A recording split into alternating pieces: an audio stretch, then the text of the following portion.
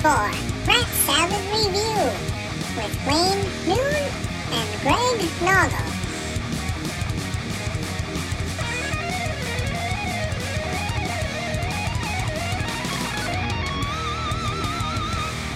Welcome to Rat Salad Review. We are back. It's been 2 weeks, I think, right, Greg? Yeah, 2 weeks. 2-week hiatus. And the last review that we did was terrible. So Yes. I had to think of something else to do. So tonight we have our special guest, KK Fosser of the band Them. How's it going, KK? It's going well. You're going to talk like that the whole night, right? Definitely not. That's okay. You get a golf clap for that one. Why, thank you. Hopefully you guys are a little bit more lenient with our record this week. Just a little bit. You're okay. It's the two of us, so you're okay. Well, listen, the big boy pants are on. Whatever you gotta dish out, I'll take it. No, you're good with us. So yeah, actually, you want to talk about some strange news going on? Actually, I actually wanted to get your opinion on this, KK. Sure. Are you a fan of Manowar? Yeah, I love Manowar. Have you heard about the Carl Logan situation? Oh yeah. What do you think about that? I think they should change their name to Peter War. But they're not going to play with him. So what do I think about that? I think it's horrible, actually. It really disgraces the band. And, he was a key player for a while. So it's just really such a shame that, a band has to get, that type of publicity. I mean, you hear a lot of the times any publicity, bad or good, is good publicity. That is not good. Yeah, you don't want that one. No, especially this is their last hurrah, their final run, right? Right. Yeah. Yeah. This is horrible. It's horrible. Yep. It's the last thing you want to hear about. And then you hear, a lot of people. I mean, because I'm friends with Ross the Boss, and I see stuff that people post on his page and. Come on, Ross, you have to go back in, and well, he has no control over that, Right. and aside, he's doing like a world tour like for the past 2 years, so Right, yeah. He's not gonna just drop what he's doing and go do that. He's got obligations to meet, Right, exactly. So, but it's very interesting that how things happen, but sometimes really negative things like that. It just turns you off. But it's not the band. Like you can't hold the band Right. responsible, right? A lot of people, they may look and say, hey, it's the band. It has nothing to do with the band. However, if they continue to tour with him, I'm sure people would, throw rotten tomatoes at him or something, Right. You think maybe they, knew something about it and just kind of hid it from everybody too. Right, exactly. Yeah. Exactly, and that was kind of the issue I was taking with a lot of people that were commenting on it and saying, "Oh, well, it's their last tour. They should just forgive it and let them tour." Not for that type of thing. I mean, that's a far cry from getting busted on a plane in Japan with 30 pounds of hash. You know what I mean? That's forgivable. Right. Yeah. Exactly. Definitely. Did you see like the new developments, like what they said? Like Yeah, I did read that article. It made me throw up in my mouth a little bit, but I did read the whole thing. Right. Does it have to do with how many children? It's more about the content and the age of the girls and whatnot. Oh, I didn't see that one. Oh yeah, it just came out like a few hours ago. Very, it's hard to read. Yeah, especially I have a kid, and just thinking that somebody's watching something like that's like. After reading that, I feel really bad now for the joke comment I made when it first came out, because when it said, Man of War guitarist jailed for child pornography or something like that, I said, well, there's the least surprising headline ever. But as if people don't bother them enough, Yeah, I know. I mean, they've been running around in loincloths for 40 years. Like, this is not good. But, I mean, it's really just deplorable, though, and I'm glad they're not continuing with them Right. when it comes right down to it. You shouldn't. Yeah, no. That's not the right thing to do. Nope, not at all. To continue with him. Yeah, that wouldn't be the right. No, you can't do that. Not at all. If you want your somewhat of a fan base to stay with you, no, That's true. not a good idea. Yep. I mean, I know Troy likes them, but I think the only passable thing they ever did hail to England. I like Manowar too. First few records do it for me. What was that? The first few records do it for me. You know, so but I mean they're just, you know, a classic. They're just a classic metal band, and they're really respected, especially in Europe. Right. Yeah. Yeah. Definitely. Nobody cares about them over here at all. Yeah, not too many, but you know, it's funny how the world works, right? It's ridiculous. I know. I saw them over here in Plainview, on Long Island, and there was not even 50 people there. But they'll play out in front of it's sold out stadiums in Europe. Go figure. Don't get it at all. I mean, I do get it because the way they're here in the United States, but I don't know. They're good. I just saw Vicious Rumors on their Digital Dictator anniversary type tour they're doing. And a dive bar in St. Paul, there were 40 people there. I mean, it was an awesome show. The guys played it like they were still playing the arenas over in Europe. It was just, I was shocked there was that few people there. Right. That's the U.S. for you. Mm-hmm. Yeah. Can't do it here. No. We gotta move. I can tell you where we could move to. San Sebastian, Spain. Oh, really? Oh, it's beautiful. Over there? Beautiful. Yeah. Oh, well, not even, well, the metal in Spain, in my opinion, is probably, that's like one of the strongest areas, one of the strongest countries. They go crazy. They love metal, and it's a beautiful, beautiful country, you know? Right. And of course, Germany as well. So, but it's just totally different, you know, just different way of thinking, different way of life over there than it is here. Oh yeah. They just view things so different than we do, and it's awesome to experience that. Especially, you know, 3 guys in my group are German, so it's you know, we acclimated to one another, and they look at us sometimes like a little like what are you talking about, or what are you thinking, and we do the same, but they're just like us, except they just live life a little differently. That's all. Yeah, but a lot different than here. I think everybody's a little bit closed-minded here. We're very close-minded, yeah. Definitely. Overall. Yeah. Very annoying. So you were in a KISS shirt, Wayne. Yes, I am. So what do you think about that news about them doing their farewell end of the road tour? I believe it this time. You do? Yeah, I do. They got Tommy Thayer and Eric Singer, and people already give them shit for them using the makeup, you know. Mm-hmm. And they're not going to make any new albums. I don't think they should, because the last 2 albums were pretty bad. They were. Yeah, and what's the sense to really carry on? Did either of you guys see them back in '96 when they had their first farewell tour, their reunion / farewell tour? Yeah. I saw the farewell tour in 2001, and I actually happened to see the very last show with Peter Criss. You did? I was there in Virginia when he got pissed and threw his drumsticks and walked off the stage. Wow. Probably because he forgot his songs. Him and Gene were arguing about something. I don't know what it was because you couldn't hear it, but that was it for Peter. Yeah, I don't blame him. What about you, KK? Me? Yeah. I don't know. I probably will go, but it's not the same without without Ace and Peter. See, I was actually talking to somebody about that earlier.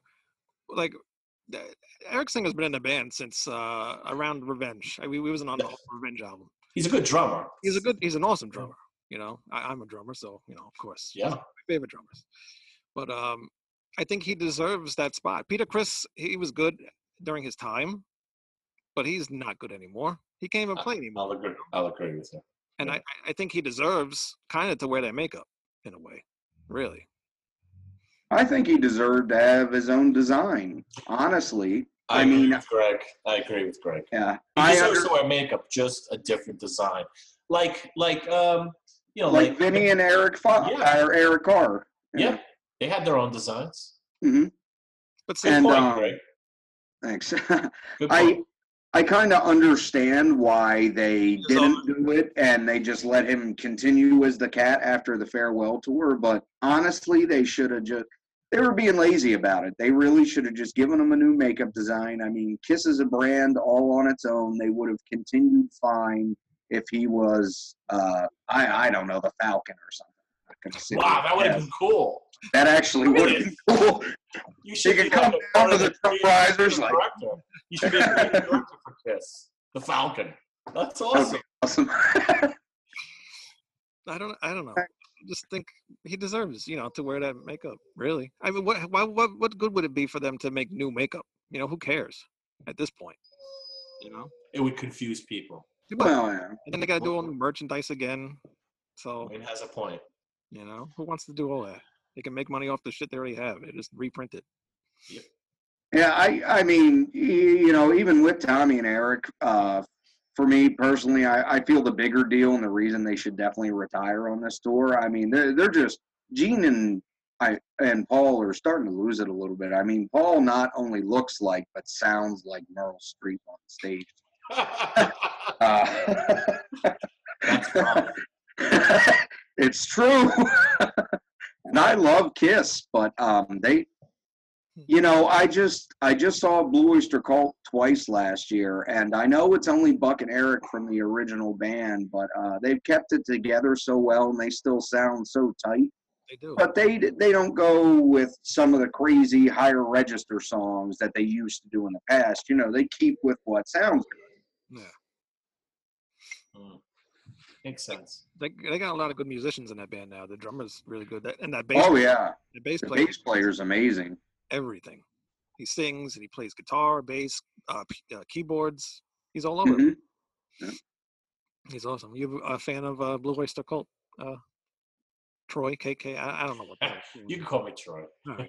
Troy. I'm going to call you Troy. There you go.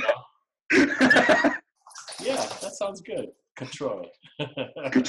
I'm not really a big fan, not really, no, never have been. I mean, there's a few songs I would like, I like, but as being one of my faves, definitely not. Can't say. Yeah, it took me a while to get into them, but when I finally did, I like them a lot. Saw them twice, like Greg said, he saw them twice. Good stuff. Yeah, they're great musicians. There's no two ways about it. It's just I don't know. I just never got really into them. Yeah. I love them. They're my favorite band all time. I mean, even when they would go off and do something different, it's an AOR album, but Blue Oyster Cult is such good songwriters and musicians. They managed to turn it into a slab of gold. Right. I think that's true. Sometimes. Yeah. Well, Wayne likes the X Factor, so. I was going to bring that up.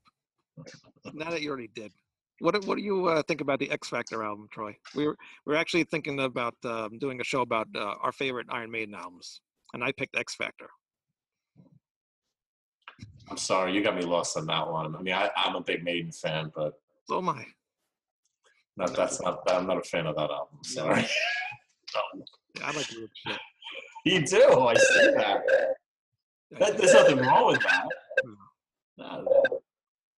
But for me, I mean, again, I'm going back to the beginning with Diano, and up until maybe like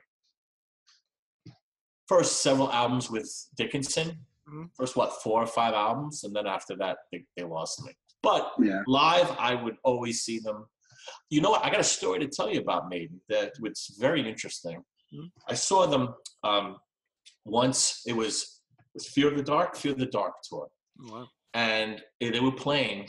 This is at the time of their career where I guess in the States metal really went downhill. Mhm. Was it somewhat? When did that come out? Do you remember? It was like 90s, early 90s. 92. Fear the Okay. Darkness. Yep. So I saw them at a club in the city. It was called the Ritz. It's gone, but it was a big club to go to. And I remember, I'll never forget. I was standing there. It really wasn't like it wasn't sold out even. And this is Maiden, okay. And I'm standing there, and people were booing them. Wow. I don't know if anybody's even watching the show was there and saw that, but they were getting booed. And I didn't even stay for the whole show. I left. I was just like, I'm done. Like with Maiden, I'm done. Wow. And I left. And it took me some time, some years to bring myself. One of the times they played at the beach, at Jones Beach Theater. Right. And I went and I said, wow, I loved the show. It was great. I forget which run it was, but I loved it. I thought it was great. And, I'll see them live, but I'm not a big fan of the music that they've been putting out. So. Right. They completely changed direction. Oh, yeah, of course. They're not even made anymore. They don't even do like the galloping things anymore. No. They lost all that. It's all progressive. I don't even know what you call that. You know what? Wankery? I think I don't know if this is the case with Maiden, but a lot of groups, and you correct me if I'm wrong, but a lot of groups when they first start out, and I'm not even going to say it's because of the age. I think it has to do with where they are, maybe financially, so to speak. Right. Whereas they don't, they're hungry. You could hear the hunger in their music. Yeah, definitely. Okay, if that makes sense. Maiden, Metallica is another group, where they were just on top of their game, and a lot of it, I believe, is driven by that financial aspect. Right. Once they get to a certain threshold financially, I think a lot of that hunger dissipates, and they're not the same people. They're changed people. Mm-hmm. And that's why, like me personally, I have my job, I work, I pay the bills with that, and this for me is my passion. What I do with music. Right. So that's why I try to keep the two separate. If we make a few bucks, we make some money doing it, great, but I don't want to lose that. Right. Because I feel, based on everything that I've seen previously with all these other groups, a lot of them, not all, but a lot of them, it's just, I don't know, something's lost. Right. Yeah. Their passion, or their something from their heart. It's like they're not executing it from their heart anymore. Right. But we're getting the money, so let's see what we can put out next, just for the hell of it. I know. I mean, it's like Metallica. They did Reload, Load and Reload. You're like, what the hell was that? I like those albums, but that's not. There's some good songs on there. I'm not going to say this, but like I'll use the phrase. No, there isn't. There might be a few. There's like a few good songs, but like it's not the Metallica that we knew and loved. Nope. It's different, and I'll use this. I'll use the phrase that I use with all my friends. I'm Metallica'd out.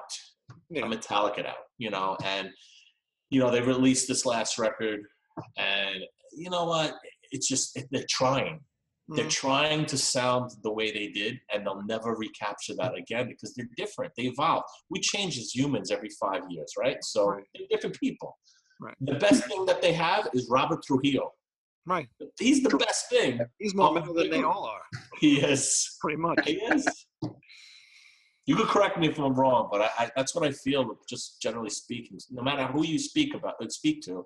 But on the other hand, you have a band like Judas Priest. I dig what they're doing. Mm-hmm. The new album is great. It's fantastic. And Halford, even though he's getting up there in age, and seeing him live, he just seems like he's challenged now. He's challenged to execute what he's recording. But the music is great. The singing was great.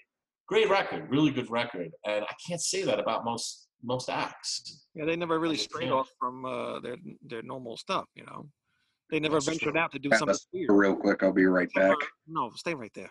Where you going? No, I'm getting a drink. No, you cannot get a drink. Hey, Greg, get me one too. You can share my beer. Yeah, okay, water. I had water, Wayne. Diet Coke. What the hell? Diet Coke? Yeah. Diet Coke will give you epileptic seizures. Sorry, I'll stay away from that. Hopefully it happens on the show. Yeah, that would be interesting, right? That would give us some good ratings. That will wake up Pinhead over here. He's sleeping right now with KK. But, Sorry about that. Sorry. like I said, they didn't do nothing different besides that. No, I can't even fucking say it. Everybody knows what I'm talking about. Nostradamus? Yes, but well, also can't forget about the Tim Ripper Owen years. yeah, but they still sound like Judas Priest. Yeah, it sounded like a Painkiller Priest, basically. Right. But worse. Kind of like Painkiller Priest, but I love Jugulator. I think that's a really great album. They went a little heavier, they went a little thrashier, faster, and it worked out great for them. It's perfect. It's what they should have been doing, really. That's a big reason why I was so disappointed by Demolition, They listened to a bunch of angry fans, and then they made an album where they tried to please everybody and do something their heart wasn't in, and pleased nobody. But Jugulator's a great album. I love 98 Live Meltdown with them. I think Owen sounds great on that, on his own songs, and then Rob's. Yeah, definitely. And it's just a shame they didn't put out a better second album. I'm glad Rob came back. I've seen them a few times live since then, and it was always great. And I did like Angel of Retribution and the new one. Yeah, that one was good. Redeemer of Souls was okay. It wasn't bad. It just the production killed that album. Yeah, it's kind of tough to listen to because of that. That's what I was going to say. But I don't like Nostradamus. You like the new one? You like I love Firepower. That's Firepower, great, isn't it? Great yeah. record, yeah. Yeah, definitely. What else was I going to ask? What about your favorite new band? Ooh, it isn't Ghost. What? I'm joking. Well, let's say I'm joking, but I'm not joking. No. Ghost, I like Ghost. Ghost is pretty cool. But my favorite new band, I would have to say Halcyon Way. I know the name. I just don't know who they are. Halcyon Way. I seen them perform back at this club called Revolutions when I was in my old band Cold Steel, and we played a show with Udo. Udo headlined. Right. And then Halcyon Way was touring with Udo. And, I saw these guys, they were all pretty much kind of like wearing matching, almost like uniforms. Not uniforms, but like, matching outfits. Mm-hmm. And I was like, I'm going to check them out. And they started playing. I'm like, wow, these guys are really, really good. I didn't know any of their music. And, when you see a band that you never heard before, right? Mm-hmm. It's only seconds, like maybe 10, 15, 20 seconds that you'll either click with them or not. You walk away. Exactly. Yep. So I stood there. I did like a double take. I'm like, wow, these guys are really good. So I don't know. I followed them a little bit, and I really enjoyed what they were doing. And at one particular point, I made contact. I kept contact with them because since I played on the bill, we were backstage. We were all talking. So I kept in contact with the guitar player. His name is John. And, just on Facebook, whatever. When my group then performed our first European tour, 2 days before we were going to do the first run, our guitar player, one of our guitar players from Chicago, he got into some kind of accident, and he had to go possibly for surgery, and so he couldn't play. Wow. So John was one of the people who I called to see if he would fill in or know someone who would fill in, and we've been in contact since that time. Wow. Anyway, John reached out to me a little after that, maybe a few months after that happened, and he said, "Hey, would you like to do some backup vocals on our next record?" And I said, sure, why not? Send it to me. Send me what you want me to do. Right. So he sent me a few clips, and literally it wasn't like full songs. It was just backups to the choruses of 3 songs. And I was listening to this, and I wanted to hear the rest of the song. I was like, what a tease. This guy's sending me a little clip. I want to hear the whole song. It was good. It was really good.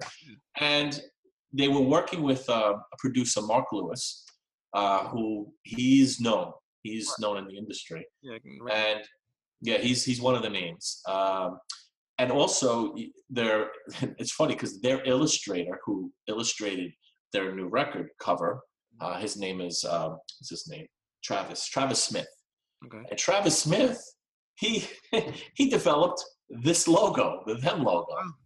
So it's just funny, like how small this world is. I was gonna say small world. Yeah, and he asked me to do it, and I heard, the record came out. It's called Bloody But Unbowed, Okay. and it came out in August, and I bought it. Any people that I'm affiliated with, I buy their records, especially like new bands, and especially if I'm a little friendly with them or very friendly with them, I'll support them. Right. I have to tell you, fantastic record, really, really good record. And another new band that is on David Elson's new label. What is it? ENP or EMP label group? Yeah, they signed this group called Voodoo Terror Tribe, and I followed them for years and years ago, and they just landed this first record with Elson's new label, and it's awesome. So those are two. I gave you two new bands that I'm really, really into. What kind of music are they? Well, Voodoo Terror Tribe, they have it's a 4-piece. So Voodoo Terror Tribe, the guitar, it's more like it's metal, but there might be some blast beating from time to time for flavoring, but it's more dirty, more in your face. Tight-knit 4-piece band, but they're great. As far as the other band, Halcyon Way, I'd say they're more progressive. Okay. Think of them as Testament with Dream Theater vocals. Okay. That's the way I would. It's more progressive. It's heavier music, but there's a lot of vocal melodies going on, and they're killer choruses, and it's just really a good record. They're both really great records, but in really good bands, but they're different. They're just a little different, Cool. I will definitely write that down and check them out. Check them out. Check them both out. They're really good. Halcyon Way. And what was the other one? Voodoo what? Voodoo Terror Tribe and Halcyon Way. What's the name of the? Bloody But Unbowed is. That's the Halcyon. That's Halcyon Way. And Voodoo Terror Tribe. What's the Voodoo Terror Tribe? I forgot the name of the record. I have it. Voodoo Terror Tribe. Oh, the sun shining cold. I knew it had the word sun in it. The Sun Shining Cold. That's Voodoo Terror Tribe, and Halcyon Way is Bloody But Unbowed. Check those two out. Yeah, look at that. You're welcome, Halcyon Way and Voodoo Terror Tribe. All right. What else? You got anything, Greg? Nope. No, you done? Well, I got to tell you one other thing too, because that wouldn't be complete. There's another record that I just picked up. I said one. Now you gave us two. Now you want 3? I'm sorry. I gotta plug my Grecian brothers. They're and not only my Grecian brothers, but one they other created metal anyway, so Sacral Rage. They're called Sacral Rage, okay. and they just released a new record as well, and they're really, really good. So think of them as it's a thrash band, but the vocals are anywhere. I would say a combination between King Diamond. This I don't know the singer's name from Hell, the band Hell, and it's a combination of those two singers, and then of course he has his own voice, so it's awesome. There's another band in Germany that the guitar player in them, he's also in Septagon. Septagon, they're very American sounding. It's amazing. They're all German.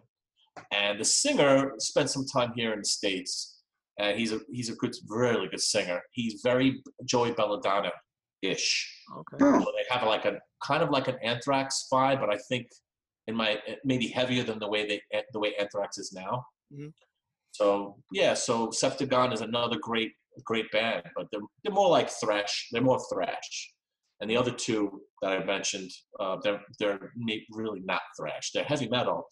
And they're bordering with a more modern sound, but I wouldn't call them thrash bands. But Sacral Rage and Septagon are. Okay. Great, all great. I love thrash, so I'm good with that. You would like them. Sacred Rage is really good, and their newest record is getting rave reviews. It's a concept record as well. So Okay. yeah, and they're from Greece. They hail from Greece, and Septagon hails from Germany. Okay. Do you ever hear, You ever heard of Bewitcher, Troy? oh, here we go again. Since No, we started this show. no, I haven't. Tell me a little bit, Greg.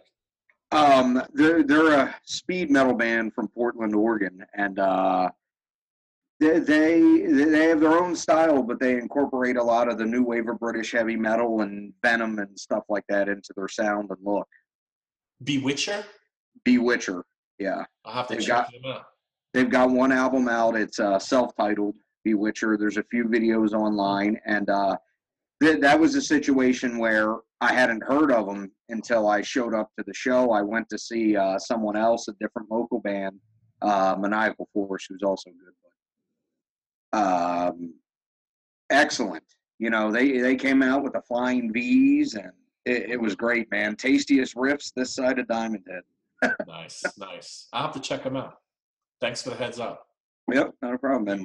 Bewitcher, you got it. Well, apparently, Angel, how do you say his last name? Coat? Oh, your drummer. So it's Angel Cote. Okay, whatever. Angel Cote. Okay, so the way you would say it is Angel Cote. Okay, that's what I thought. But I pronounce it correctly. Angel Cote. Yeah, that's not. I'm not getting. I can remember that. Yeah. He was watching on YouTube, and apparently he can't. He wants you to speak up, Troy. And he wants me to speak up. All right, I'll speak up. You're going in and out, Greg. But you know what? YouTube, I can't help that. I'm recording this, so I might just re-upload this whole show again. So if you can't hear now, I mean, I hear myself great, but yeah. I know I hear you fine. Everybody's fine. Everything's perfect. It's YouTube. I don't know. Oh, interesting. So I'll fix it later, whatever. Like I said, this show, in case anybody's watching this for the first time, we're on iTunes, we are on Stitcher, we are on, obviously, YouTube and Twitch. And then there's something else. Oh, I have it all written on the side of the stupid thing here. I don't have to tell everybody. Twitter, Facebook, blah, blah, blah. Go on. Yeah, we're on everywhere. All the big ones. That's all the big ones. All right, so tell me, you've been in a lot of other bands besides them. I know you were in Cold Steel. Tell me a little bit about that. Well, when I started playing, I was like, 17. Mm-hmm. And there was this local band that they loved this band. It was Cold Steel. Mm-hmm. And, I lived in Valley Stream, New York, which is also on Long Island. Home of the Slip Disc. Yep, Slip Disc Records. Yep. Missed that. I know, but they by the way, just on an offshoot, Slip Disc, they do the owner. He does this vinyl show. Yep. Traveling vinyl show. You heard about that? Yep. I got once in a while ago. Yeah. Cool. Yeah. So anyway, Cold Steel. I just wanted to be in that group, but it wasn't happening. So I had my own group, and it was called Overdrive, believe it or not. And so we played with Cold Steel. I got to know two of the members of Cold Steel, and at one particular point, their bass player, who was the singer, quit, or they fired him, whatever the case may be, he quit, right? Or let's say he's not there anymore. Right. So they asked me, they called me up, do you want to be in the band? Yep. Do you know a guitar player? Yep. The other guy that was in my band, Overdrive, Avellino Cassis. So we started playing with Cold Steel, and we're playing literally just all different types of covers, and they didn't have any originals at that time. So we were playing covers, but we were playing Nuclear Assault. We played SOD, MOD, Metallica. Nobody played Metallica at that time. It was like when Metallica was, like we played Master of Puppets when they were playing it themselves live. They were touring that out. We were playing it. So the point is, we did the song so accurate, so close. And at one particular point, we said, we got to write our own music. You know, this is we just have to, you know. Right. So we wrote a song called "Dead by Dawn," and "Dead by Dawn" is actually thematically it's taken from my favorite horror movie, Evil Dead 2, which has a subtitle "Dead by Dawn."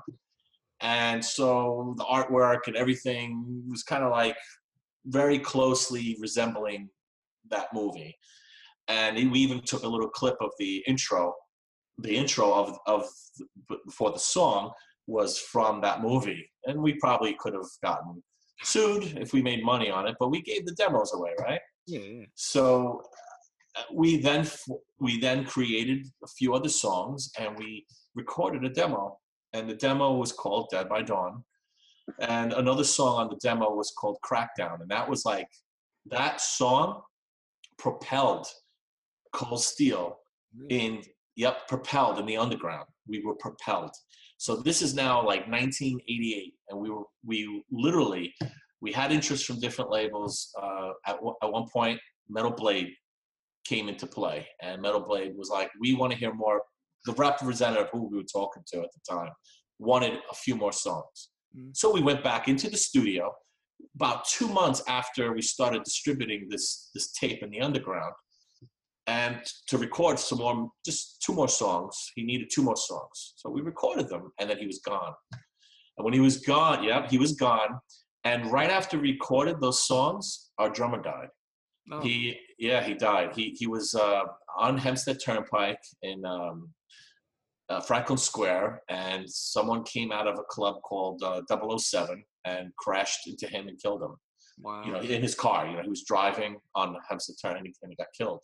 So we were like, oh wow, and now what? You know, like we were all devastated. We were kids. You know, we were 20 years old. I mean, and it was just so we were just so upset, but like we were so determined. You know, this is what we want to do. This is where we're going to go. And we continued. So we got another drummer, and we made another demo, and then we signed a deal to do a record for a label called Turbo Music. Okay. Now, this is 91. So 91, and he died in 1989. Okay. So from 89 to 91, we got a new drummer, recorded second demo, went into the studio and recorded an album called Freak Boy. Now, Freak Boy, it's a funny name. Freak Boy was... I love that album. Freak Boy really consisted of, it was like half the record was songs that were like thrash speed metal, and more thrash. And the other half, we'll call it alternative metal.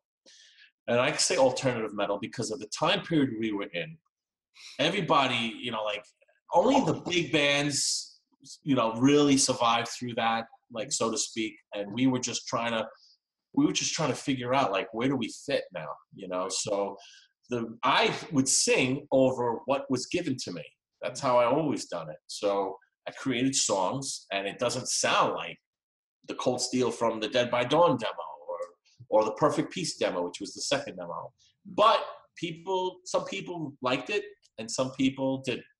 So overall, we kind of like, the reviews were like maybe 60, 70% out of 100%. So it wasn't great. It was okay, but, you know, it was what it was. And, you know, I decided at one particular point, the Turbo Music was the U.S. label.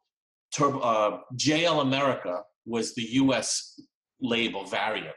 Okay, so I'll never forget. I got word from the representative from JL America saying, "Oh, Turbo Music is gone." Now we had received. Now let me tell you, we received. It was, I think, close to $30,000 to record that record. We recorded at Minot Sound in White Plains, New York, and that was owned by the late Bill Aucoin, Kiss's founding manager, right?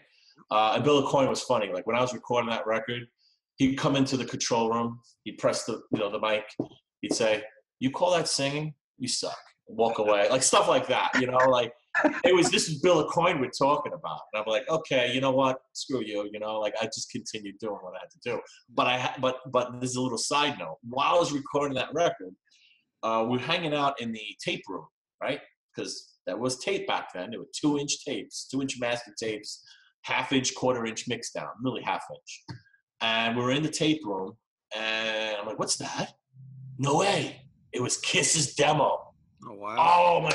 I held Kiss's demo in my hands. It was unbelievable. We took pictures, and oh, my God. It was just an amazing experience from that.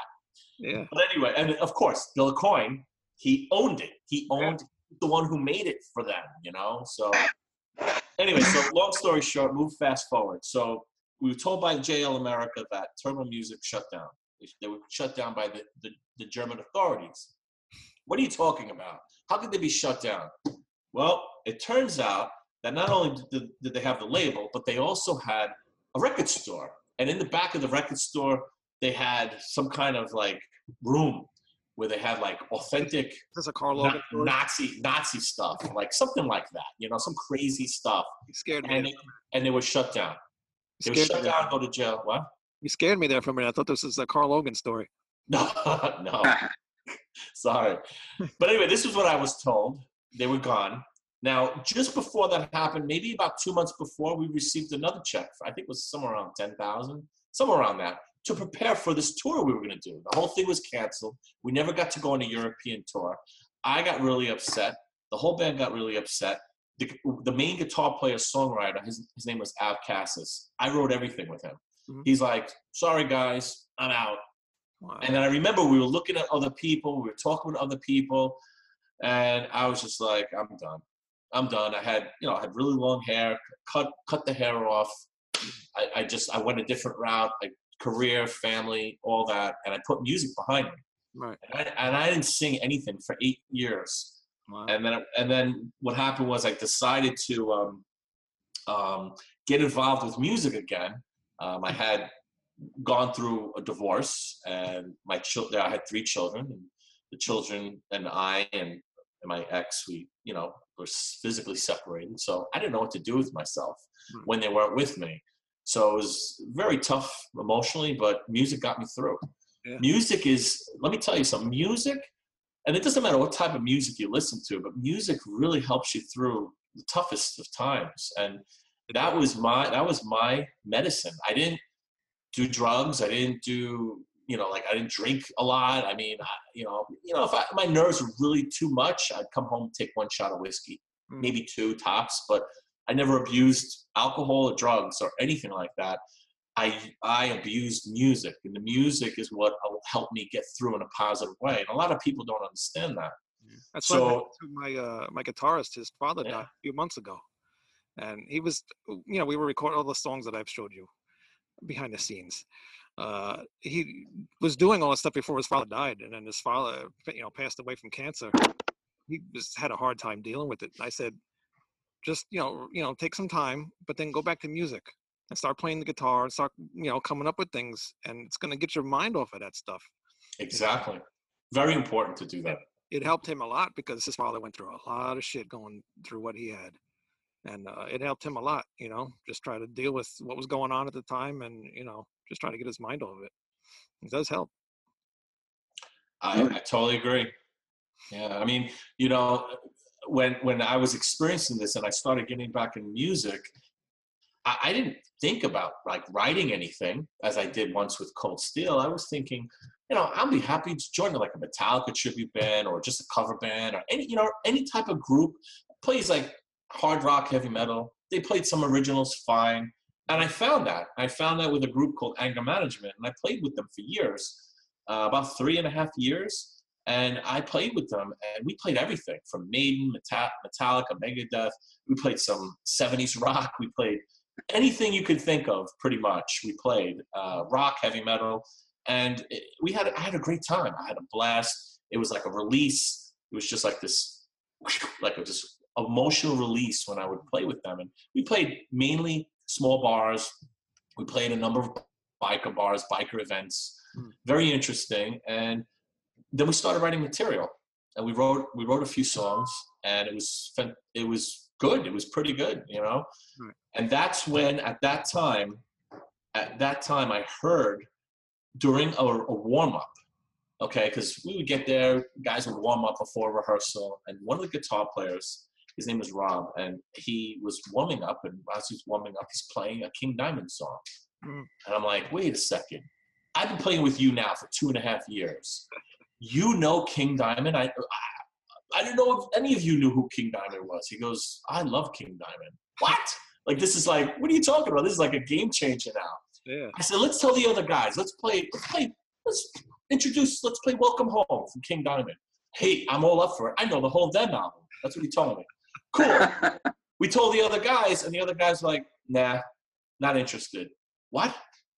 And I think maybe, who knows? I don't know. We didn't really clarify why they didn't want to do it, but they just shot it down. They were like more of the controlling members. And they were like, no, we're not doing King Diamond. What? What are you, nuts? This would like, people would love it.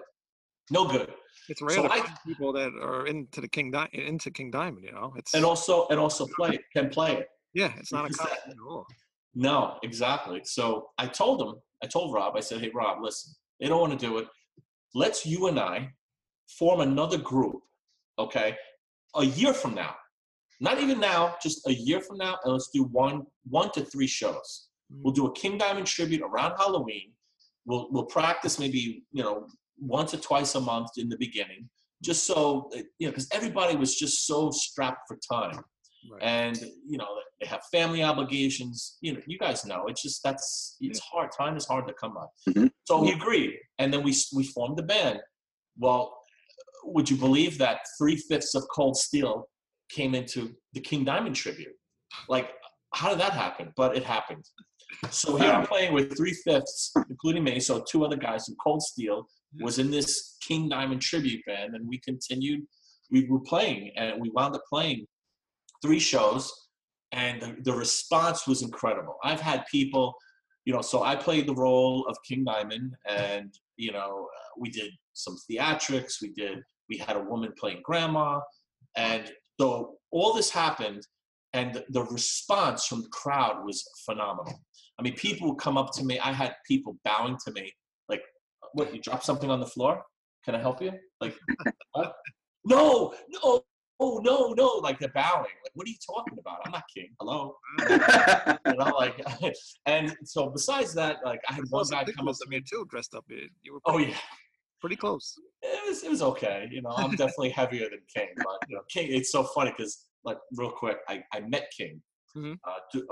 His first run with the Abigail tour, right? Because he did a few runs of that, right? So I met him. I'm good friends with Monty Connor, and Monty promised me, which is a whole other story. He says, "Troy, I'm gonna make sure you meet King one day." And I met him, and he's like up to here on me with his top hat. Like, I was like, "Hey, King, how you doing?" It was great surreal experience. I loved it. He's such a nice guy. He's just so laid back. And then since that point, he's kind of like reached out to me indirectly, like because he knows, like, our touring manager. And he reached out to King one of the runs when we did in Europe last year, and he said, "Tell that copycat he isn't half bad." And I'd say, because our touring manager, his name is TJ. I'd say, "TJ, right back," because King texted him. As he texted him, Troy said, "Hail to the King," and he texted that, and King wrote back, "Of course." But that's King, Yeah, so but back to this, where here we started this King Diamond tribute, and all this reaction was happening. People were saying some incredible stuff, and the response was people were leaving saying, "Oh my God, I can't believe I saw that. I can't believe I heard that. It was just phenomenal." So we actually sat down and we said, "You guys want to still do this? Like, we could do this. There's like Iron Maiden tribute bands that play for 10 years. Do you guys want to do this?" Yes. So we did it again. Let's do it for one more year. And at the end of the year, we'll sit down and we'll talk about it. So we did that again. The second year, now we played maybe 6 more shows. Wow. So we sat down at the end of the year, and I said to them, I'll never forget, we're sitting at the guitar player's in his house. He had a bar. He had a big bar in his house. And we sat down, and I'll never forget. I said, "Listen, we have to do one song. Like, we have 3/5 of Cold Steel. We have the other guy, 3, 4, there's 5 guys in the group. And they were all really good musicians." Right. I said, come on, let's do something like a little heavier. Like, I was trying to get everybody prepped and primed and juiced up about it. And it wasn't ready. They weren't ready for it. Yeah. So we did another year of shows, and then something happened to the drummer. Right after 4 shows we had played with Hal Patino. Hal Patino came from Denmark. Yeah, well, yeah, when he was in King Diamond still, but they were on hiatus. Hal Patino came down, and he stayed with me for 2 weeks, and that's how I met Monty Connor from Roadrunner at the time, through Hal. And Hal played 4 shows with us, and it was such an awesome experience. I could tell you stories upon stories just from that. But anyway, Hal, he said one thing that really, I have to say, that really set in my head, and to this day, only way I'll forget it is if I, get dementia, God forbid. But he said to me when we were leaving the rehearsal, we had one rehearsal. So one rehearsal with him before we played these 4 shows, and he said, Troy, I closed my eyes. You guys were just as good, if not better than we were when we recorded the Them album. Wow. That's what he said to me. Wow. That's how tight you guys are. He was giving a really good compliment, and I was just blown away. I mean, how do you respond to something like that? Other than thank you. That's so awesome. And but Hal and I, we've remained friends, and I chat with him, talk with him from time to time. But we also play with Mike Weed. So the first year we played with Mike Weed from King Diamond, and Mike Weed happened to be dating one of my friend's friends. And it just so happens he was in town when we were doing this Halloween show. And I told him, I said to my friend, I said, if he wants to come up and play like 2 songs with us, we're going to do this one and this one and this one. He could choose whatever he wants. Yeah. He came up. Wow. He came up on stage and he played with us. And he was such a nice guy. He was like looking to buy us drinks, like, oh, I'm going to buy you drinks. You guys did great, Listen, man, thank you so much. But he's just another one. He's awesome. So, moving forward, at the 3rd year when we met again, I said, look, we have to do an original. Yeah. And after the 4, it was 3 years. I didn't know it was that long. 3.5 years. So by the end of the 3.5 year run, we had performed the 4 shows with Hal Patino. Okay. And once he left, something happened to our drummer's foot. And that's when they he hurt his foot, hurt his ankle, I believe, and he couldn't play for a while. So perfect timing, right? Yeah. That's when I I dove in for the kill. I said, listen, now there's no excuse. He's going to be out of commission for 3 months. Write some songs. And they did. They started writing songs. And then I got word from some labels that wanted to bring back Cold Steel stuff to re-release it, remaster it, re-release it. I put all this on hold and made an EP, Cold Steel, America Idol. Right. And those guys were also in that too. And then we went on a tour with Halloween. Yeah, I saw you. That's what you saw me. Yeah, at Stage 58. Yep. Stage 48? Stage 48. One of those stages. Yeah. And they decided not to do the tour with me. Really? And I said, okay. Yeah, they, listen, like I said, again, you have family, you have obligations and responsibility. No hard feelings. I'm still friends with them, but they decided they couldn't do it or didn't want to do it or whatever the case may be. And I was at a point in my life where I needed to do it, and I did it. And I had another band called Sanitarius from Staten Island. They're another good band. They came, they met with me, and we rehearsed, and we went on tour as Cold Steel. And then we did the same thing in Europe. We played a bunch of festivals in Europe. And that's when I went back to them. I asked the original guys that was in the King Diamond tribute band looking to make original of them. And they're like, yeah, we're gonna just do our thing. And I said, okay, but I'm keeping the logo. Yeah. And and we're still friends, but they decided not to. Everybody has choices. Right. Yeah. So in the mix of all this, I had a dinner meeting with one of the labels, one of the small labels that was releasing one of the Cold Steel, like one of the records. It was the record, not the demos, but the record, the debut record from Cold Steel, Freak Boy. And we met on Long Island. He's German, He's from a small label called Battle Cry Records. Okay. And he went to the Prague USA Festival in Atlanta with the band Landfear. He's friends with the guitar player. And while there, they decided to travel up the East Coast. This guy, his name is Andy.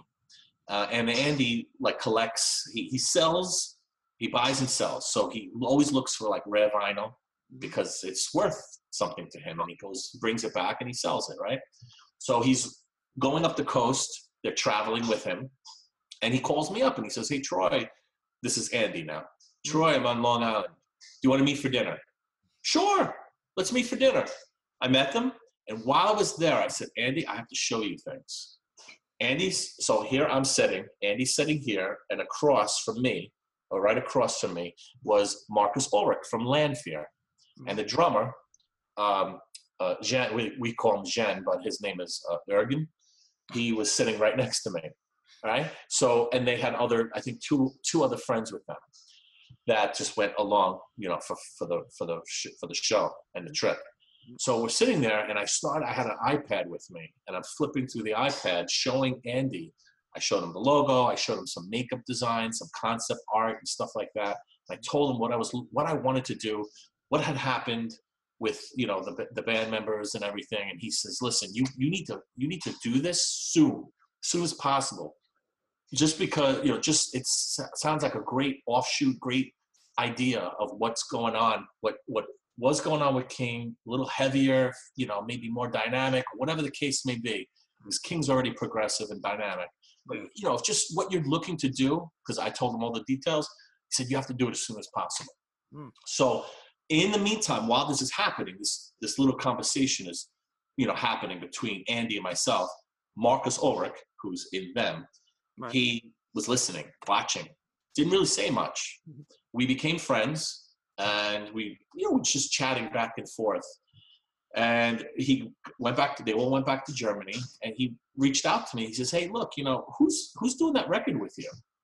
And I said, "To be honest with you, I don't know, but I'm telling you, I know I want to have, good musicians that, they just want to put something together and something special, just something, we weren't planning on making many albums, just one record that told this cool concept story that I had thought of."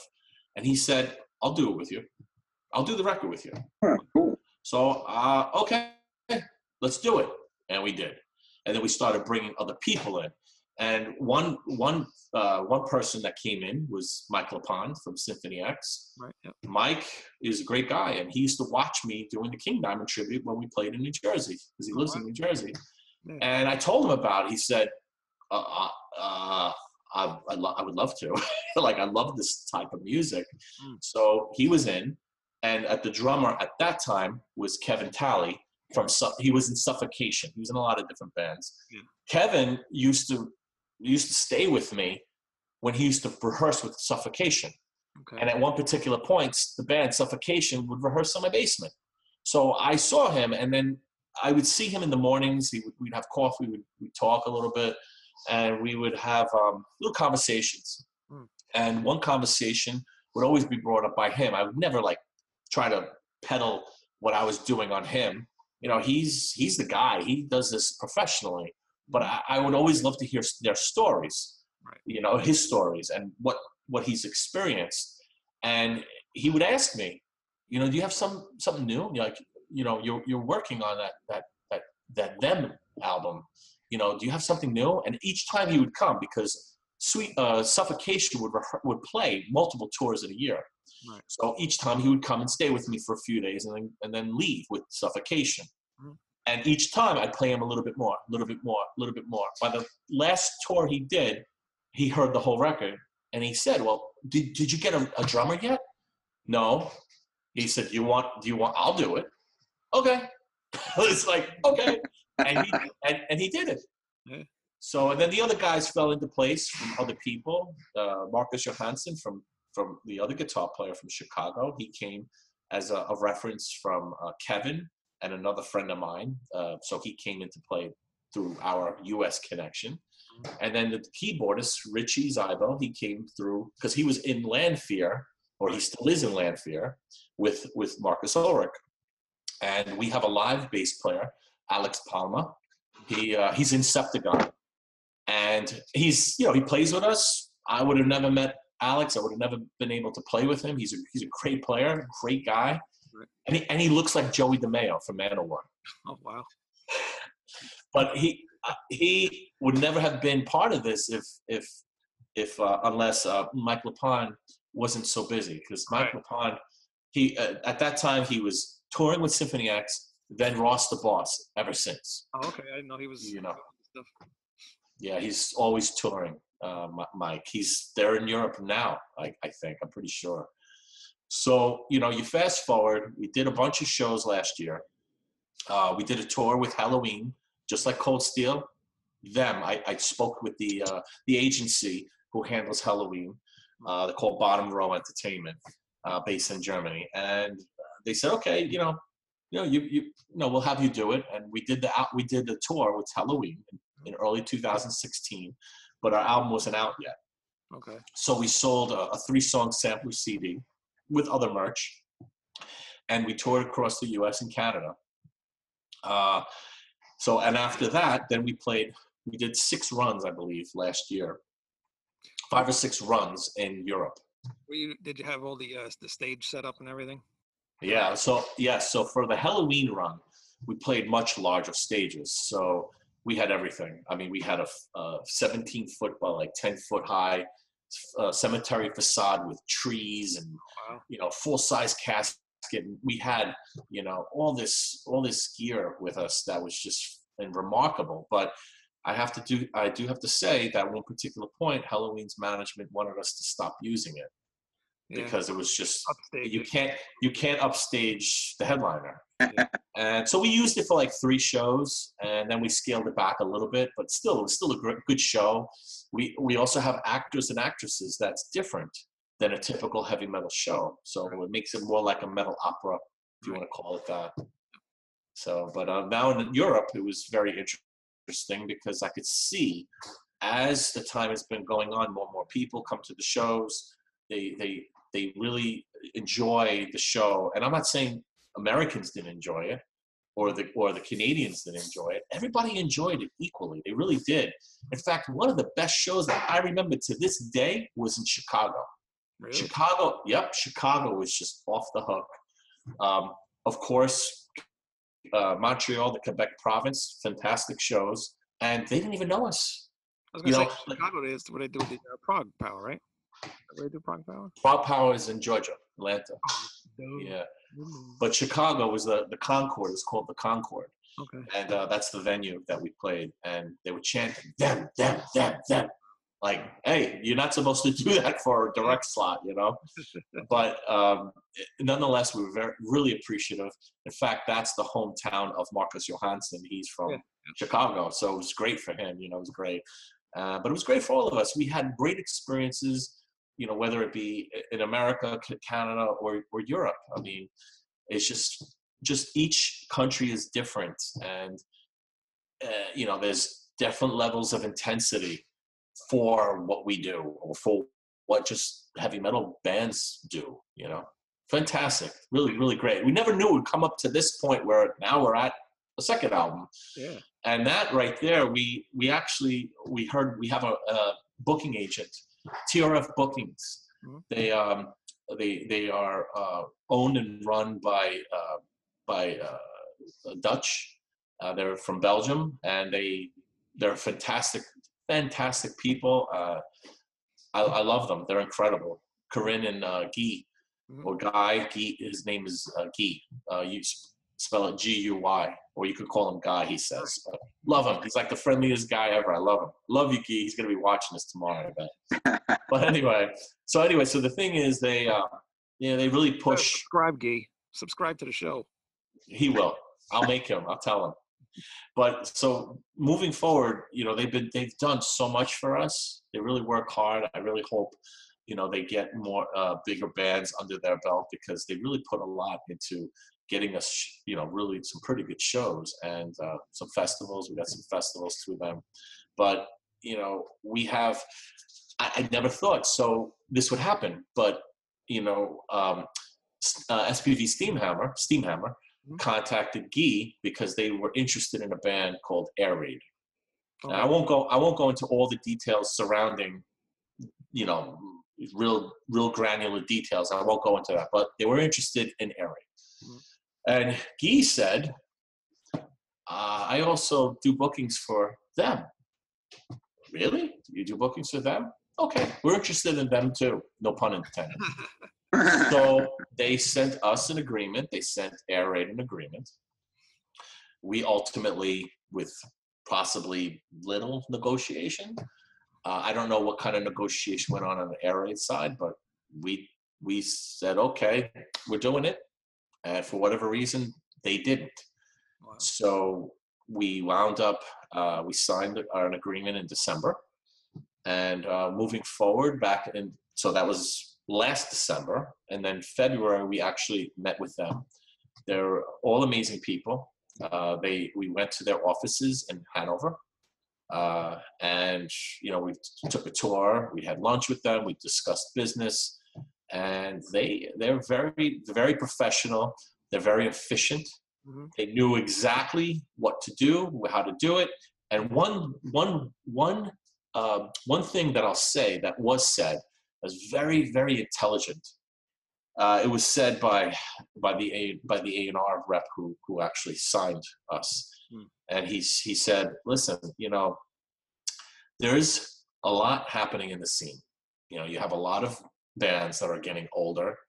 They're going to start retiring, dying, disappearing for whatever, and there'll be a void. You guys are going to fill that void." Wow. And I thought that was pretty brilliant to see something like that, Like none of us would say, wow, yeah, we can. Well, guess what? Well, you fast forward from that point to now, they sold a decent amount, a really decent amount of physical pre-sales, and things are happening. Things are just starting to change. Wow. We'll call it leveling up. Level up. We're leveling up. But it's, we're humble. We're always humble. And again, I come back. I go back to work. My vacation is a working vacation. Right, Wayne? Right, Greg? Yeah. So how is it lugging all that equipment around though, like the stage set and everything? Well, so we have so I'll have stuff here for us when we do our shows here, and then our keyboardist Richie, he builds everything and he keeps a set over there. Oh wow! So and he's much more efficient. We'll call it German efficiency. The Germans are very efficient, right? Yeah. So we'll call that German efficiency because he'll make it more compact and actually more like it could be condensed in a way where it's easier to travel. Unlike me, where I'd have to have a full-size casket. Nope, it won't break down. It has to be a full-size casket. I'm nuts like that. So, what was that? I said, which needs a separate truck just to bring that over. You know what? I would do that. I remember when we did the tour with Halloween. One of the guys, they were like, "You're not bringing a tree, are you? An 8-foot tree? You're not bringing a tree, right?" Well, yeah. What are you talking about? Because putting it together and look at this. It's like how many of us? I was like, no, we're bringing a tree. We're bringing a tree because it's part of the stage set. Yeah. Since then, that was my original vision. I definitely will. I will say that I've lightened up, and you know what? Everybody's input is important, and we tailored our show, and it's been tweaked that it flows. It has a really good flow to it. And the last show we played, that was like the pinnacle of that tweaking. Mm-hmm. And we played, it was in Bavaria. It was a Metalhead, it was called Metalheads Festival. Okay. And it was in Bavaria, and it was an outdoor festival, and it was fantastic. And we walked away from there, we said, that's the way we have to do it. Like we figured it out, so to speak. So, but now you have this album, it's a whole new set of circumstances that happen thematically, and there'll be different props, different actors and actresses, different costumes. So it'll be similar in a similar vein, but different. So it'll be an interesting show. And the most important aspect of the show is music, of course. Music, right? We say music is number one. Always the music, because without the music, what is there? It's the music, right? So music number one, story number two. So, but the music drives a story. So, the story has to be interesting too. Yeah. We want my personal goal would be to just see where you open up, like back in the day, back in the years and years ago, where you could sit there and while you're listening to the record, you open up the gatefold, you have the sleeves, the vinyl sleeves in hand, and you're looking at the pictures, and the smell of the printing hits your face, and you have something whole, something tangible to hold in your hands and enjoy. The artwork, you look at the artwork over and over. I remember doing that, and how many years I haven't. I mean, I've done it with our record. I mean, I'm sitting there, I'm like, wow, this artist, his name is Mario Lopez, who did this artwork. And I'm like, holy cow, this guy did such a great job. This artwork is just insane. He painted it. It was a painting. And I'm saying, I can't believe it. I'm looking at all the details printed on the gatefold. I'm appreciating it just for the art itself.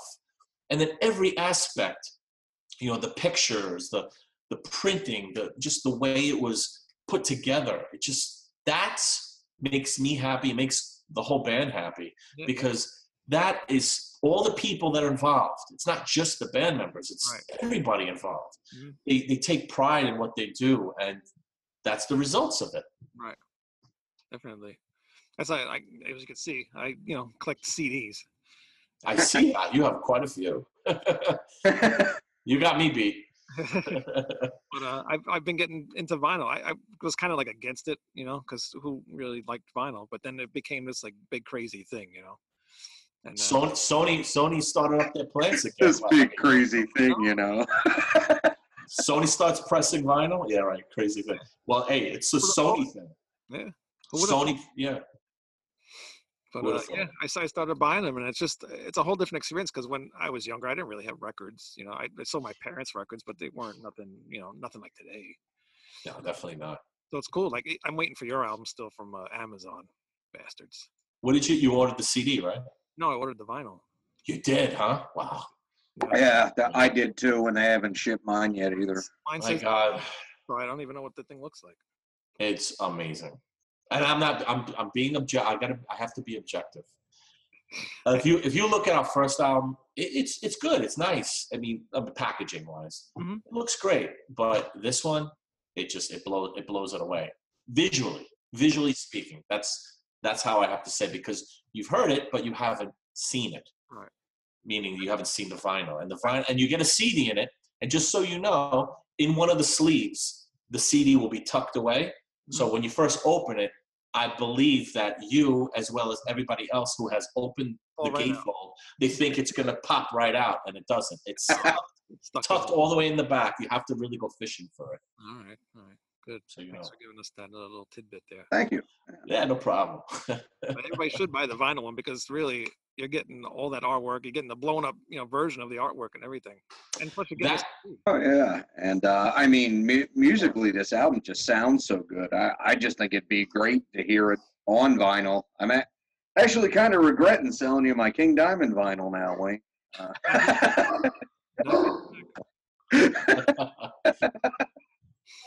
Well, it sounds the way it sounds because of how, aside from the actual music, and the writing, and you have so many other aspects, so many other layers. You have the thematic content, where you have the dialogue and the different actors and actresses that perform the voiceover work, and then you have the production. The production is just, in my opinion, now, is stellar.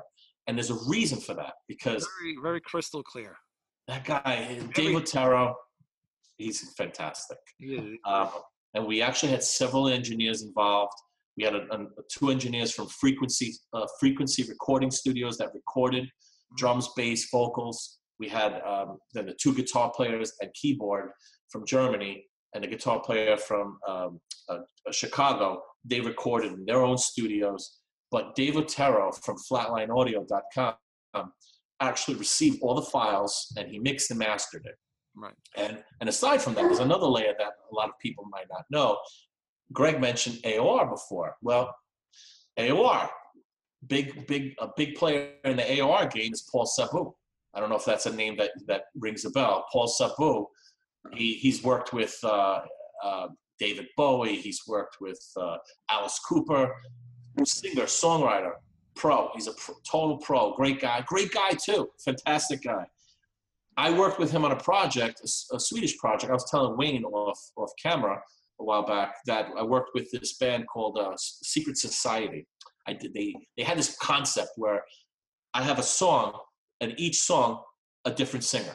So they released a 5-song EP early, I think around summertime, somewhere around the summer, beginning of the summer, and I'm on one of them. Okay, and I recorded it, and Paul Sabu did the additional backing vocals, let's just call it. And so then Paul Sabu and I just started conversing. Well, great job, and great job. Kind of like patting each other on the back, sort of thing. We did it. It's great working together in that sense. And he said, what do you do with the Them album? He says, I'm very interested in what you're doing with Them. I really like it, and it's so much you could do with it. And I said, Paul, there's like 1 or 2 songs on there that if you would want to, maybe we can collaborate on. And he said, 1 or 2, I'll work with you on the whole album. You just send me the music, and I'll do my thing. You do your thing, and I'll work around what you're doing. And so I recorded, I can't even tell you how many tracks, 20 tracks maybe per song, 15 to 20 tracks. And then he added his stuff. And then in the mixing process, then there's some songs that might have a little bit more Paul and a little bit less Paul. Next time we'll probably do things a little bit differently, but Paul is interested in doing a 3rd record with us. So when we cross that bridge, then so be it. We are tweaking that little process, but keeping the core formulas the same.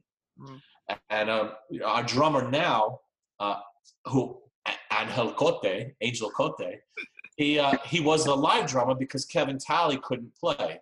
Right. He was playing with Suffocation.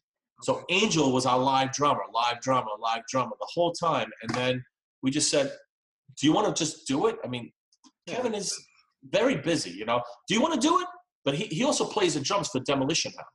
Okay. So that's not so bad. It's one other band, so we'll work with you. And do you want to do it? He says, yeah. So, that was in November, December. And he said, yeah, I want to do it. And we love Angel. But you know what? I have to warn you, if you ever had to sleep in the same room as him, oh my God, he likes to watch Tenebrae, which is what's his name? It's a B-rated Italian horror movie. And he would watch it. We'd fall asleep, and I would wake up to this droning, the main theme of the movie Tenebrae. And if you look it up on YouTube, Tenebrae, it's creepy. It's very creepy. So I wake up like 6 o'clock in the morning because the time difference has changed. I'm like, dude, what the hell, man? You scared? I'm waking up scared. And you know what the funny thing is? We did 2. What was that? This is the guy who's got Pinhead behind him. Yeah, I know. I love Halloween. I love scary stuff, but then I get scared easily, right? Such a wuss. That's the Troy in me. The KK in me, he's not scared or anything. So Angel, he, because this became like a kind of like a joke and whatnot, like between us, like getting scared, me, Troy getting scared. We actually recorded a bonus track from that soundtrack. It's called Phenomenon. And it's actually an instrumental, but it's probably going to be released on like a 7-inch vinyl sometime next year, along with a second bonus track. And also those 2 will probably find their way on a Japanese release of Man of the Seven Gables as well, potentially speaking. Not out of our control, but I told the guys, I said, you know what, maybe, if we do another album and we have to do another 2 bonus tracks, let's do Tenebrae, the one that I get scared, because it's another song from that soundtrack. And it's just creepy 70s vibe. It's really cool. Really cool stuff. Interested to hear that. Yeah, me too. I know the song. I love that movie. Oh yeah, it's a creepy movie. Creepy movie. Let me tell you. Heard of it. I've never seen it though. What was I gonna say? Shit. I don't. Oh, Suffocation's awesome too. Just want to throw that out there. I love Suffocation. Yeah, Suffocation are great. Right now they're doing a Farewell Frank tour. Frank, he's not going to be. Over the years, Frank has been, kind of like picking certain shows to do. I don't know. It seems that way. So I don't know personally why they do what they do. But they have another singer, Ricky Myers, that has been doing the shows that he wasn't playing. So, but now there's like an official Farewell to Frank, farewell tour. So they've been playing, and I have to catch them because I like to see them again. I'm friends with those guys, and Hobbs. Hobbs he's a funny guy. He's a funny. Sometimes I'll post something for them. We'll say "damn rules," or something like that. Like he's hysterical.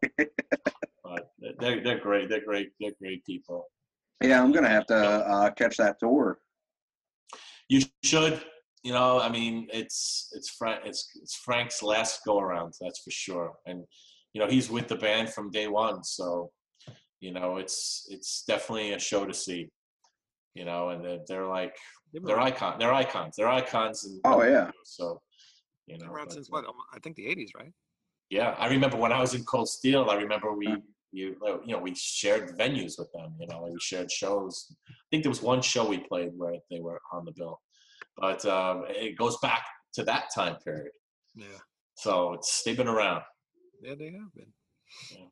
Getting back to them though, so everybody's pretty much the same from the first album, right? Except for the drummer. Yep, everybody else is the same except for Angel. Yeah, I was listening to the first album earlier before we did the show, just to refresh my mind because I haven't listened to it in a while. And it's funny how what a huge difference it is from this new album. I think that's what some people say. We feel that too. Yeah, it's definitely different. You hear it at what? I would say from our point of view, it's you hear like an evolution.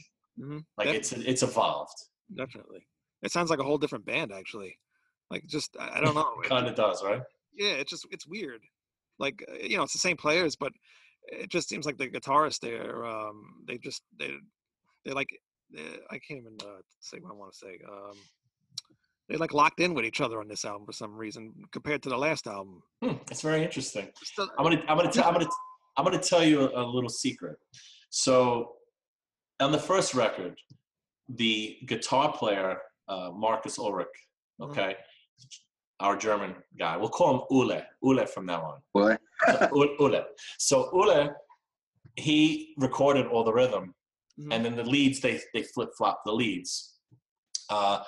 So on this album, we didn't do that. Each guy is playing their own respective part throughout the whole album. That's why. On the first album, Ule wrote all the songs structurally, rhythmically.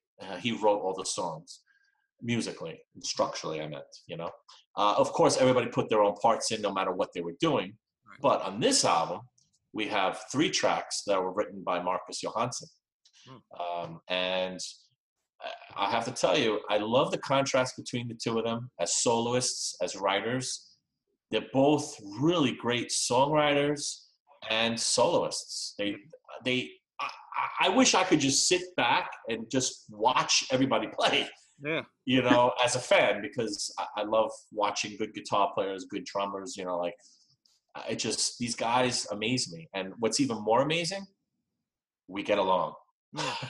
We actually get along, we get along. And can you imagine that? Just meeting people for the first time, how stressful that is, that you have to start tap dancing. Yeah. Let's start tap dancing, and we have to entertain people and not get booed off the stage. Right. Yeah. That's how it was when we first met. We had 2 days to get our stuff together. And we did it. And people, when we did our first show, was in Canada. It was at what's called the Corona Theater in Montreal, Quebec. And some people came up to us. Oh my God, how long have you guys been playing together? 2 days. What? You sounded awesome. sounded like you've been playing for years. Wow. 2 days. So yeah, these guys are something else, and we've actually evolved. Not only, I mean, it was a recording project, which evolved into a band, which evolved into a family where we love each. I love them. They love. I hope they love me, but I love them. I could be a real jerk though, but I love them, and it's a very loving atmosphere, and they're just great. They're great people, and we get to experience. They come here, they experience a different culture. We go there, we get to experience a different culture. So it's this. We get to experience an adventure together from 2 different continents. How cool is that? How many people get to do that? Yeah. What do you do? Not many. Like something like this, or how do you like communicate with each other? Well, we sometimes it's the phone. Very rarely, though. Most of the time, it's through like an instant messenger app. Sometimes, mainly Facebook messaging. That's the easiest. Sometimes we'll do Skype, but most of the time or FaceTime, like something like that. But we get it's weird because it's almost like, you know, we're all in tune with what we have to do. You know, again, it leads to the German efficiency aspect. Yeah. We'll have like a mood, like, okay, here's the story. What do we need? What are we going to do? Beats per minute. And we kind of like, we figure out, okay, bombastic beginning. Boom, it dies down. Boom, it slowly builds up to a climatic, bombastic ending. Yeah. How do we do that? Okay, boom, here's song one. Song one, where does that fit? What's the beats per minute? Oh, it's track 4. Oh, here's another one. Here you go, Troy, here's another song. Where's this? Oh, that's song number 8. Oh, this is song number 3. You see what I'm saying? And you put the pieces together as a puzzle. Musically, no vocals whatsoever, nothing. And then I'll create vocal mapping. I call it a vocal mapping. So it's like scat singing. Right. You know, just words that don't mean anything. Right. Yeah, you put words together, but it's the melody, the vocal melody. And I put that in. It's cool. It's pretty cool. I put harmonies even to that. It's funny. And then it's kind of weird listening to it, but you have to envision the final is going to be 20 times better than what you hear at that moment. Right. Yeah. And so they let me do my thing my way, and they do their thing their way, and it works. So, and then, you know, now the only thing we're going to do differently next time is we said we're going to all record at flatlineaudio.com. Okay. Because Dave Otero said, listen, you have to give me one time. Just one time, at least one time. I totally understand. It gives him the full ability to really sculpt us. Not change us, but sculpt us into something even, you know, like a volume further. Will be really cool. Yeah, so. Definitely. This album is great. Just, you know, seeing how you guys did it just through, you know, Facebook Messenger and all that stuff. Yeah, that's how you put an album like that together. I don't. And then talk about getting together for a tour. We have to practice on our own, and then we get together for a few days before. Like the first run will probably be there a few days before. We practice. We have actors and actresses as well on hand, and by the end, we put everything together and we go out. We play.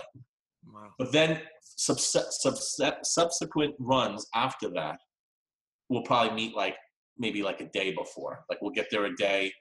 When I say a day before, we'll have a day of rehearsal. So we'll get there 2 days before.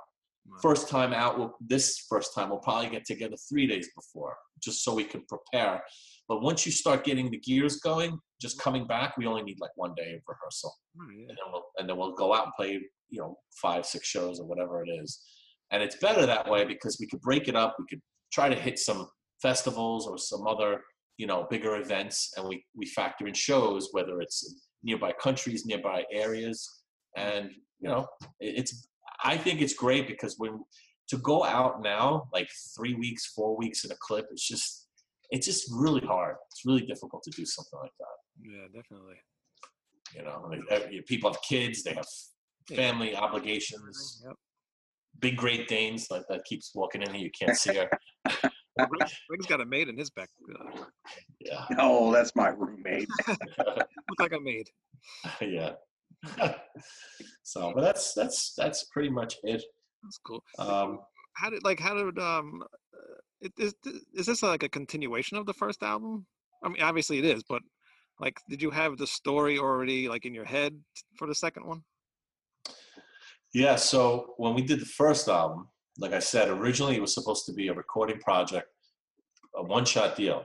Mhm. However, as a fail-safe, I said, you know what, just in case, how would this story continue? How could I make this story continue?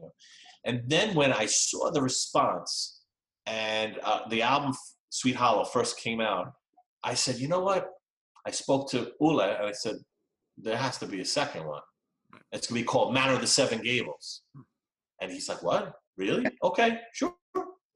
Cool. Like that. So, but he didn't really know. I started telling him a little bit back then. Oh, no. He said, wow, this sounds crazy. So I had basic core ideas of where it was going to go and how it was going to go. Mm-hmm. Just like I know how it will continue now. But you'd have to kill me. You'd have to put bamboo shoots under my fingernails. Not kidding. So, but yes, I actually, if there would be a third record, I would have. I already have a title. I already have I would say half the titles of the songs. I already know 3/4 of what's happening. And to answer your question, it is a direct continuation. Thematically. You broke up. What was that?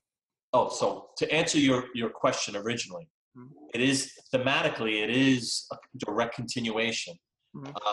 Even more so, Manor of the Seven Gables occurs moments before Sweet Hollow ends. Okay. So when you listen to Sweet Hollow, at the very end, K.K. Fosser is performing this ritual to try to save the soul of Mary Hawthorne, okay, who resembles his deceased daughter Miranda. Right. So he's performing what's called a transportation exorcism. He stabs her, right? This is part of the ceremony. Mm-hmm. And she screams, and that's it, right? It ends. Well, what you didn't know was, let's fast forward to Manor of Seven Gables. It opens up with three kids playing a game called Ghost in the Graveyard. Think of it as a reverse hide and seek. But more importantly, that's a song on the first record, Ghost in the Graveyard. That's how Mary and her brother Eric met KK in the cemetery, and they played this game, Ghost in the Graveyard. Well, they weren't the only kids around that time. There were this other group of kids were playing in the cemetery, Sweet Hollow Cemetery, at the very moments that the final parts of the ceremony were being, conducted. And these children stumbled upon it. And in, being shocked, like not knowing, they see, looks like someone is going to die. They go run and they let the town constable know that something, really bad is going to happen. And it did. He sacrificed her. And while he's really kind of absorbing what's happening, his assistant, who was unnamed in the first, but he nonetheless he was there. His name is Remsen. Remsen asks him, he says, Master, are you okay? Because he sees that something is happening to him. And you hear KK making like grunts. He's like, and he was possessed. Mm-hmm. And he says, yeah, I'm alive and breathing for now. You need to go. We need to leave. You need to prepare. We need to leave right now. Because Remsen's saying, they're coming. They're coming. You hear the dogs barking. The crowd is coming. They're coming to lynch him, right? Because they don't understand what he's about, what he's doing. They take off. Right before they leave, KK says to the vessel that lays before him, he says, there were better things for you, Mary, and you will return from the afterlife once more. Yeah. He does say that. And then they flee. They wind up taking a treacherous route to an indirect route, which was much more treacherous than if they would have taken a direct route, to Salem, Massachusetts, because KK knew of a coven that they took refuge. They were housed in this manor, and they called it Manor of the Seven Gables, and it was a coven. So they reach their destination. They're taken in by Sarah, who is a scullery maid, but she's also, she's part of the whole, the whole group. She's not really she's part of the coven, but she's more of a maid, and she takes them in. She helps them, and she senses that KK has this possession, and she wants to help him. And but in the meantime, back at Sweet Hollow, they discover the bodies of Mary. They discover the bodies of Henrietta, John, and Alyssa. They are all deceased. Not Alyssa, Matilda. Her name was Matilda. Alyssa was KK's wife. KK, you got some explaining to do. So they find all these bodies, and they want KK to be brought to justice, dead or alive. So they contract Peter Thompson, the last known witch hunter. Son of a bitch. And he hunts them down. So while he's looking for them, back at the coven, they cleanse KK. They cleanse him. That's in the song "As the Sage Burns." They actually cleanse him. Love that song. And it's actually that we're making a video for that. There's gonna be a video. Yeah. Okay. So that's gonna come out. I think first quarter of 2019, first or second quarter. So right before we go on our first leg. It's gonna be a regular video, not like the lyric video. No, it's gonna be a regular video. Yeah. So, but then you have Remsen, Peter Thompson. After the cleansing, Peter Thompson finally makes way to the manor and instructs his men to close in, and they know that KK's in there. And Sarah takes KK and Remsen to a secret stairwell for escape, and KK decides to stay behind. He tells Remsen, go on. Now it's time. It's time to flee. But more importantly, he's vital to completing the second part of their plan, right, which Remsen asks him previously. Do you want me to return for the second part of the plan? And he's like, no, not. Just patience. They need to hear word from the Raven, because the Raven brings word that Peter Thompson's on his way. So KK knew that things were going to go south. Right. So he wants Remsen to flee. He's staying, and he's going to bite the bullet. So Peter Thompson, gets in, and he apprehends Sarah and KK, and Sarah is taken before a jury, and basically she's brought up on charges of harboring this criminal and mass murderer, because they don't understand what KK really didn't kill he didn't purposely kill anybody. So right, he was trying to help, and it was Mary's, but they pinned all the deaths, and they said she was harboring this criminal and this killer, and they pressed her to death with stones. Out of an act of rage, KK performed an evil act of sorcery, because he is a warlock. Mm-hmm. And he destroys the whole entire jury. Peter Thompson's still there, and he takes KK, and he takes KK, and while he has his men destroy the manor. So and all the remaining witches that are in there, he destroys everything, burns it down. And then he takes KK to the town square, and he says, do you have any last words before your demise? Right. And KK just says, you don't understand what we're about, and you reap from our demise. You make money from our deaths, but soon you won't be able to do that, because he was the last one. And Peter Thompson's just like, I know I'm making money, but when I killed your wife and your daughter during the Hemsmore trial, I did that for my pleasure. Now KK didn't know that, because in the very beginning of Sweet Hollow, we learned that KK lost his entire family. He lost his wife Alyssa, he lost his wife Miranda, because of him trying to resurrect his baby, whose name was Abby. He tried to resurrect her because the baby died, and being a family man, he tried to bring her back. The townspeople took KK into town square in the beginning of Sweet Hollow and made him watch, besides destroying the baby, they took him to town square and made him watch as his wife Alyssa and his older daughter Miranda, were burned alive at the stake. But it was Peter Thompson who did it. Right, yeah. And KK didn't know that. And KK, aside from watching his daughter and his wife be burned alive, and not being successful. He was successful with the raising of his baby, but they killed him. They killed the baby. Besides all of that, they branded him with an inverted Celtic cross. So he would walk the remaining days on earth bearing the mark of evil. And bringing shame to his family.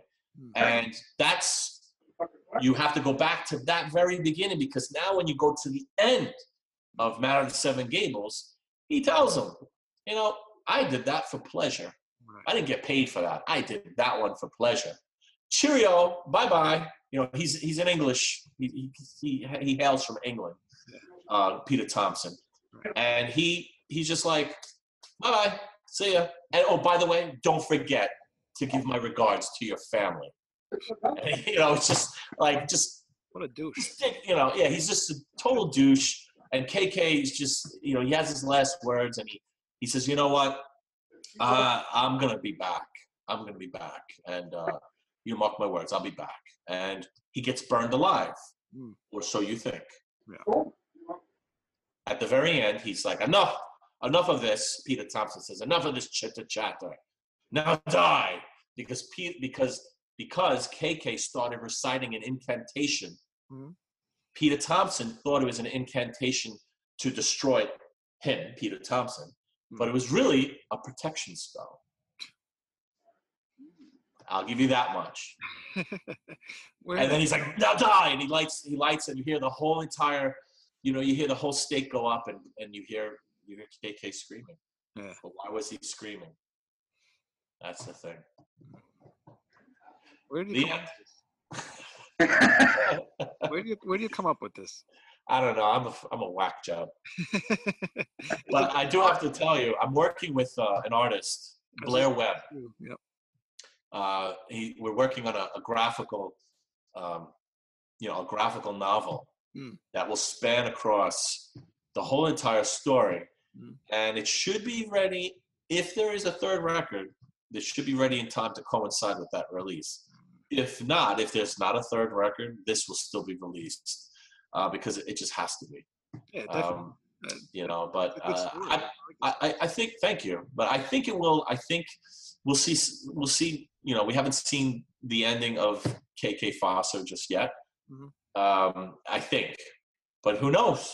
Yeah. Well, I hope not. You can't leave it on a cliffhanger, man.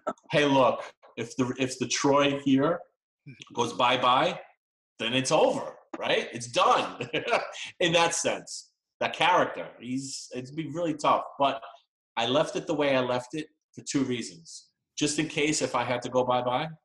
And secondly, if there wasn't a third record. If there's not a third record, then it's perfect ending. There's an ending to it. But I don't envision it being over in that regard. So we'll have to see. But I'm just really happy that I was part of something great with these people. Everybody involved, fantastic.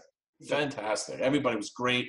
Everybody did something that, when we recorded this, we wrote this and recorded this in between playing shows. Like, and think about, you have two different gear sets. Gears that need to turn a certain way when you play live, and then different gears when you record.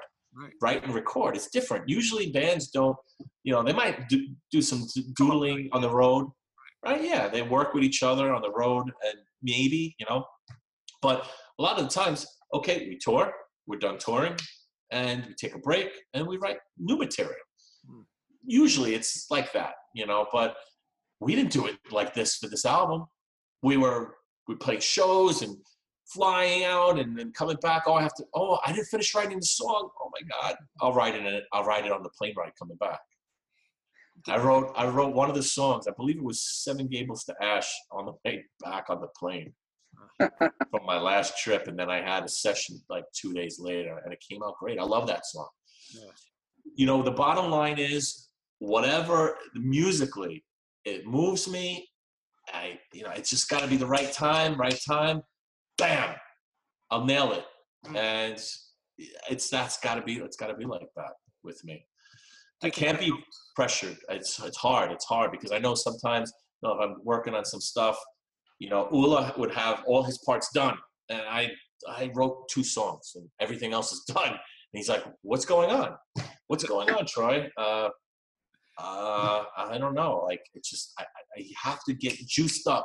Yeah. Once I get juiced up and then I sit down, and it can't be pressured. It can't be forced. It will happen. Yeah. It will just happen. If you force it, it's not going to come out the way you want it to. Do you think it helped a lot to record it that way? Or did it make it work kind of harder to do it? No, I mean, to record it that way, it was really interesting this time because there was so many different things being juggled at that time, outside of the music realm. But it made it challenging, that's for sure. And maybe part of me really loves to be challenged, where I'm more, more focused.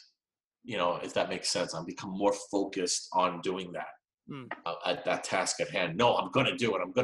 And then I just do it. But if I don't have some kind of, some things going on, I might become too lazy and then not do it the same. Exactly. I was going to say, like, you're already into doing your tour. So maybe if you're doing that while you're, on tour, record while you're on tour, you're still into doing it, True, but I think next time we're going to try to avoid that. Meaning, give us a little bit, just give us a little block of time, where we can just, work on what we need to work on. We have a show. Oh, the show's a year from now, or whatever, half a year. Well, you have a half a year. Half a year to write, demo, everything's done. Oh, we'll play the shows, come back, then record. Right. Because you also have to plan when you're going to record. You can't just say, "Oh, okay, Dave, Mr. Otero, yeah, I'm gonna come in next week." No, you book him like months in advance. So you have to book him months in advance. You got to book pretty much everybody that you work with months in advance. Just like you book shows. We book shows 8 months in advance. Right. Like right now they booked a good, I don't even know how many dates, but they booked quite a few, like at least 1 or 2 runs, but they're long. Not long, but like, I don't know, dozen shows, maybe more, but they're booked. I don't even know what all of them are. Someone from one of the promoters from Spain posted, "Oh, here, 3 shows, beginning of June." Oh wow, I guess I'm playing. I guess we're going in June. Like, I just found that out, but we'll know the dates really soon, and there'll be more over the course of time. But it's like a roller coaster. It's a roller coaster. Are you going to start this year? Do you know, or is it next year? The first shows will begin in May. Okay. The second week of May. Okay. Yeah. Does it start in the U.S. or does it start in Europe? It starts in Europe. Okay. It starts in Europe, but it will come. We will do U.S. shows. I'm thinking because U.S. is so big.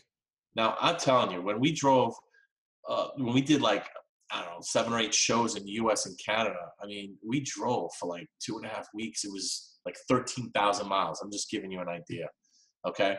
To literally drive from New York to Canada, back, and then across the United States to LA. That's where we ended up, and then drive back. It was like 3.5 weeks. No, sorry, 2.5 weeks we did it in, 13,000 miles. Wow. Now, we drove in same amount of time through multiple countries, Germany, Denmark, Netherlands, we drove through France, Spain. It was just insane. It was like 3,000, 3 and change, let's say. 3,000 kilometers. So what does that work out to? But it's less than driving the U.S. and back. Right. And it's just you could take.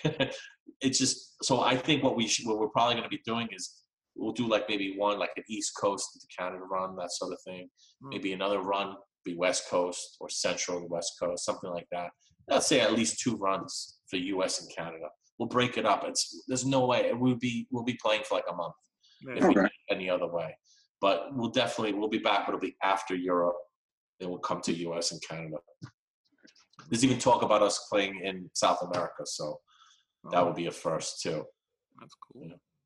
Be cool to see you guys come to Minneapolis. I'll keep that in mind. And it's right by Canada. There you go. That's true. That's true. I would love to play in every state if possible, or most states. That would be great. great thing. You know what? There's such a large size metal scene here, and Impaler's still the biggest band in the area, so people are really into theatrics. I think you do real well here. What's the biggest band? Impaler. Impaler, he said, yeah. I didn't hear you. Wow. Well, you never know what's going to happen, but I'm game. I'm game. Cool. We'll see. But definitely, I would like to play, at least some key areas. And it seems like Halloween, they actually did a similar run. And I asked them, I asked the manager, because he had an involvement with that. Whereas, they played they had a certain pattern that they followed. Right. And they didn't go in the south and they didn't go to north. It was weird. It was just bizarre. Like, it was kind of like it went up and then down and then across. But one time it went to Seattle, but actually, no, both times it went to Seattle. Second time we played Seattle. I played Seattle with Cold Steel. We played, it was called the El Corazon.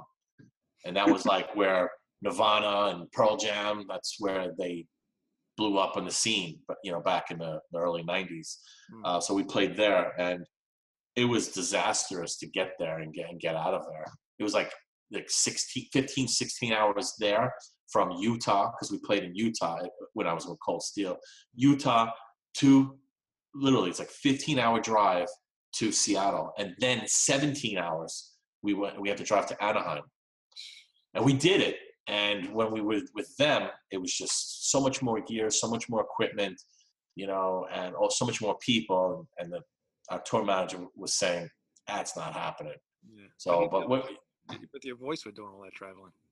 What was that? How do you deal with your voice doing all that traveling? Let's see. Well, I try to drink warm tea, or warm, something warm, even warm water. Lemon, honey. Honey is very important. This guy's bringing everything. He's got maids. He's got a cat in his lap now. Yeah. But so honey is the most important element to add, because honey, when, let's say, your voice becomes tired, and let's just say, and it sounds hoarse, your vocal cords separate. Right. So the honey actually brings it back together. And your hoarseness will go away when you actually, just like have honey go down your throat, just gradually go down your throat. So I'll have some honey. And if you have mucus, the lemon is supposed to get rid of the mucus. Like if that, because that happens too sometimes. But I have to say, the worst experience I ever had was when we were in Spain. We were having great shows. It was really, really fantastic shows. And then out of nowhere, I got sick. And it was in an area called Zaragoza. Right. And it's like in the desert. It's literally like in the middle in the desert. And they actually experience siesta over there. So when we first arrived, it was like a ghost town. Like, it's like 3 o'clock. Like, where is everybody? They were all sleeping. And then 5 o'clock comes around. We had done sound check. Everybody appeared. I remember going for coffee and just something quick to eat, and I just all of a sudden I just felt sick. And we were performing. I'll never forget. We were performing, and like second or third song in, I'm like, I'm done. I'm like, I can't do this. That was the only time ever, literally ever, that I've ever performed that I got that sick. That we played the whole set, but we pulled out 2 songs. Wow. And it was tough. It was really hard. And then I told our tour manager, I'm done. We had 1 show left, and that was in Barcelona. The next night, I said, I'm done. I can't do it, man. I'm really sick. Yeah. And we called it. And so we're going to do Barcelona. I think we're doing Barcelona. Actually, we're doing, out of the Spanish run, the Spain shows, we're doing Barcelona first because they learned. So we're doing Barcelona first, and we're doing it like the other way. Yeah. It's like Barcelona's on the East Coast, and we're going to go, to the West Coast. And it was unfortunate. A lot of people were disappointed. They wanted to see the group, and it was just nothing. I was sick. I was really sick. Yeah. And it was really, really such a devastating feeling. Like it was devastation for me, because I let people down. People traveled Right. Even talking about the Zaragoza show. They traveled hours to see us, Wow. and I'm like, I felt like a failure. I felt horrible because these people traveled. They probably saved up whatever money they had to come see us play, and we couldn't give them the show that they deserved. And it happens, right? People get sick. You can't But predict that, especially with you. You gotta keep. You're basically the show. Nothing to take away from the band, but without you can't really do the show. Visually, yeah, because I'm dressed differently than them as well, and I interact with the actors and actresses. So yes, in that sense, yes. But if one of the guys gets sick, aside from the drummer, maybe we could probably squeak by a little bit better than me getting sick. Right. Yeah. That's the point. Like, that's my voice. This is my guitar. My throat. So they were. Especially everybody was down. All the different styles you do with your voice. Who's gonna really do that? It's tough. I know a few people that could do it. I know some people that could definitely do it, but it's just tough on the spot when you're really that sick. It's not a good combination to try to do that and be sick. Yeah. Not good. No, not at all. Nope. So, anything else, Greg? No. Unless you want me to talk about what I thought about the album a little bit. Yeah. I was just gonna say that. You see, I think Greg and I are really in tune tonight. Yeah. Things that. Bye. Go ahead, lay it on. Bad, good, indifferent. Okay. Let me bring up my notes here real quick. Do it up. I'll tell you what, even though Peter's a real son of a bitch there, that British bastard, I really like Witchfinder. That's one of my favorite tracks off of here. That's good. The range you hit on that with your voice is just amazing to me. I mean, you go through everything, the highs, the lows. It's just beautiful how it came out. Let's see what else I have written here. I got to tell you one thing real quick about Witchfinder. We played that for a year before we recorded it. Yeah, I was gonna say, it was going through YouTube, and that video came up of you doing a live show. But listen to it, and you're going to laugh after you hear what I'm about to tell you. Okay. So for the year, I didn't have lyrics. I scat sang that every time. Really? And people were like, "Yeah!" They loved it. And you know what? The way I sang it is the way I sing it. Mm-hmm. But I have lyrics. I had lyrics when I recorded it. It's unfortunate, but I just didn't have the time to write the lyrics. That's funny. No disrespect to anybody, but I had to do it that way. There was no way around it. We said we were going to play this song, and I played it. Nobody knew because they wouldn't know what the lyrics are anyway. Yeah. So now I will be playing it the real way with the lyrics. Awesome. But I'm sorry, I didn't mean to interrupt you, Greg. I thought that you would get it. No, that's fine. That's really cool. But maybe someday in the future you can get a little tandem going with DLR there. Yeah. Exactly. Yeah. But now that you say that too, what I was saying about how you hit your whole range so well in that song, it makes a lot of sense though that you scat sang it that way and it ends up fitting so well. It did. It came out really well. And when I first heard that song, I said I'm gonna write something special. I really, really enjoyed that song. That was actually the first song to be written off of The Matter of the Seven Gables. That one I have to say, and then not to say copycat in any way, but that's the one that reminds me, I guess, of King Diamond the most. Like, if I didn't know who you were, I'd have thought that came off a King Diamond record. Wow, and that's a compliment. I'm not gonna deny that. I mean, I'm a fan of King Diamond. Not everybody in our group are fans. I mean, some of us like King Diamond more than others, but I have to say, overall, we appreciate him as an artist, and he's a master storyteller, and just a master musician. I mean, I've always loved King, but I thought, what, I love, that's one voice that I use, and I have all these different voices. You know what? Some of them coincide directly to voices he uses, and a lot of people would say, "Oh, yeah, he's copying him." Well, no, I use those voices but I also have other voices that he doesn't use. Right. You know, and I'm sure there's a few voices that he might have that I don't use, but it's the common ones that's where the common denominator lies between him and myself. Mm-hmm. So like, you know, like Witchfinder, you know, you have some of the highs, and you know, this might be some lows in there too that might, you know, say, oh wow, that sounds a little bit like King Diamond, or a lot like King Diamond, but then I'll sing clean, and that doesn't sound anything like King Diamond. So that's like, what happened here? Like, where did this come from? You know, so that's how a lot of reviewers, they majority of the people that review us, they understand, they get that, you know, they understand, and they might listen to the whole record, and they wind up saying, you know what, he uses some, you know, embellishing here and there, and it's like either a tip of the hat to King or a nod to King or whatever it may be, but it's, you know, it reminds you, the listener, of King Diamond, but then he doesn't sound anything like King Diamond, so it's like mind-boggling. I like that. I like keeping people on their, you know, thinking. Oh like, yeah. What am I going to do next? And I like that a lot too. And you know, and that's one of the things where I meant it as a compliment, definitely.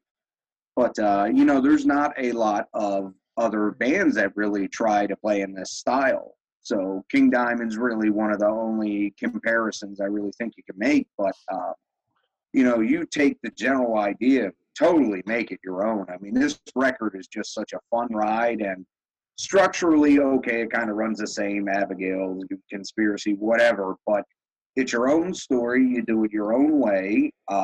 There's some similarities, but I mean, I see it more as a carrying of the torch than anything, you know. I understand that. You know, everything you just said, and I agree with it. You know, people, if you listen to any group, like take for example Ghost. Well, Ghost first came on the scene, right? I remember reviewers over and over and over again. Sound like Blue Oyster Cult. Yeah. Totally where they got them costumes from, I think. But was that Creator, right? Yeah, Terrible Certainty. So I mean, you have all these reviewers that would say, I remember this one guy, I forget what it was, a YouTube video, and he was saying, oh, I got the new Ghost record, the debut, and I was so excited, the imagery, and it's just so incredible. I put it in my player, and I'm listening to it, and it sounds great. I'm listening, I'm waiting for the singing, and it sounds nothing like King Diamond. No. And he was so disappointed. The guy was so disappointed. I actually felt bad for him. But like all the reviewers said the same thing pretty much. They sound like Blue Oyster Cult. They sound like Blue Oyster Cult over and over and over again. And you know what? People relate. They hear something, it triggers something in their head, in their brain, and everybody thinks differently. But there might be a common denominator, like I was talking to you before about the three voices that I might use that King uses, and right away, boom, it makes a connection. Well, that's where I heard it from.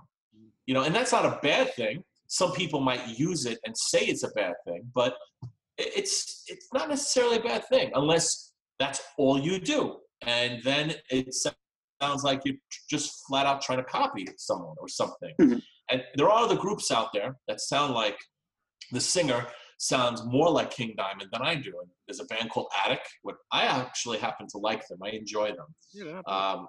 Yeah, they're pretty good, and they sound more like Merciful Fate musically, and the singer sounds like a young King Diamond, and they're, you know, he sings like that all the time, and that's cool.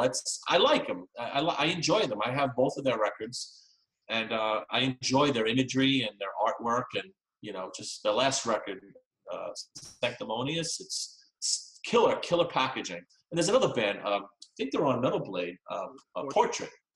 Yeah, right. Okay. They're on Metal Blade, I think. Yeah. Portrait. They're another band. They're great musicians. They're really good, and you know, you just have. There are more and more bands that are kind of like developing this subgenre that, you know, has a little taste of what King used to do. Because when we were younger, when we were kids, right? You had like Metallica, Megadeth, Iron Maiden, Judas Priest, and all of a sudden King Diamond. You know, nobody, or Merciful Fate, like nobody sounded like them. Maybe the music sounded a little bit like, in my opinion, like more like Iron Maiden, like maybe Iron Maiden-ish, if that even you could even make the connection. A little bit. A little. But the vocals, nobody sounded like King. And so now when you fast forward, people, because like you could look at other bands and say, hey, look, all these bands that do the Cookie Monster vocals, why don't they sound like everybody else? They're all doing Cookie Monster vocals or the screaming. Wow, that sounds like this band and this band and this band, all these different bands, but nobody really says that. But I think depending on what influenced you when you're writing and you're performing, it's definitely like dialed in your DNA, so to speak, to be a certain way, and then you have your own ideas. Right. So, that's what you hear on this record. I mean, we have influences my background is thrash metal. Right. I love thrash metal. Cold Steel was a thrash metal, speed metal, thrash metal. I love thrash metal. My favorite bands, Forbidden, Death Angel. I love thrash. Same thing with our guitar player, Marcus Ulrich. His roots are thrash, and then you have other musicians that prog metal, and then our drummers death metal. It's like you combine all these different subgenres of heavy metal because we perform heavy metal, and we do it in a way where, hey, look, there's some tracks that are like blistering thrash, but with keyboards, like that's mind-boggling. Blows my mind away when I'm like, wait a second, we have keys. Yeah. We have keys, and Richie is awesome. He's a fantastic player and a musician, and he's perfect for this because without him, we wouldn't have any of this ambiance. Yeah. It would be just straight ahead music. And Richie adds another layer, another depth to it. Right. So even with Witchfinder too, at the very end, he has this piano piece that is just, it blew my mind when I first heard it. Yeah. I love the way the keyboards work with the drums on this album. It's amazing. There's a mix of everything. Like you said, the thrash and the like progressive stuff. It's a mix of everything on this album. And there's even some blast beating. Yeah, and it all does. Yeah, there is. I thoroughly enjoyed that. I bet you did. Angel enjoyed playing it too. I got to tell you a little something more about when we were recording that. It was funny with Mike LaPone when he was recording his parts. He was there, he's sitting there and he's playing, and he's like, wow, this is challenging. He's playing along and he's great. And then after he recorded the record, I remember hearing him on a podcast, and the interviewer asked him, he said, so Mike, tell us, what is the most, what has been the most most challenging music you've played? And with no hesitation, he said them. Well, I mean, he's from Symphony X, but I think maybe we have some pretty fast songs. So he plays some challenging runs in that, and it's not easy. It's not easy. But it's this album from the old album, because this one's a lot faster, I think. Yeah, this is gonna be fun. Oh yes, this is gonna be fun playing live. So I'm sorry, Greg. I didn't mean to interrupt you. We went on a tangent. It's fine. The cat's all over me. Well, you were saying you liked Witchfinder. I mean, was there any other aspects of the record that you liked, or? Witchfinder was probably my favorite. Seven Gables to Ash. That's one of the heaviest songs I've heard recently. I mean, that is just a killer track. The song I wrote on the way back from Germany. Yes. Yeah. But it's got everything. The rhythm's great. There's tons of double bass in it. I mean, the two different guitar players, you nail it completely on that. Yeah, that's one of my favorites too. Me personally, I really like that one too. Yeah. Yeah, that's a great one. Another one I like that's a little bit different is Circuitous. Circuitous. It's pronounced one way, then it's actually sung. It's sung circuitous. Okay. Circuitous.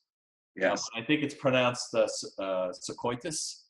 I think that's how it's pronounced. But regardless, that one was a tough one for me. I was sick when I recorded that. Really? I was sick, yeah. But I pulled it off. I was gonna say you can't tell.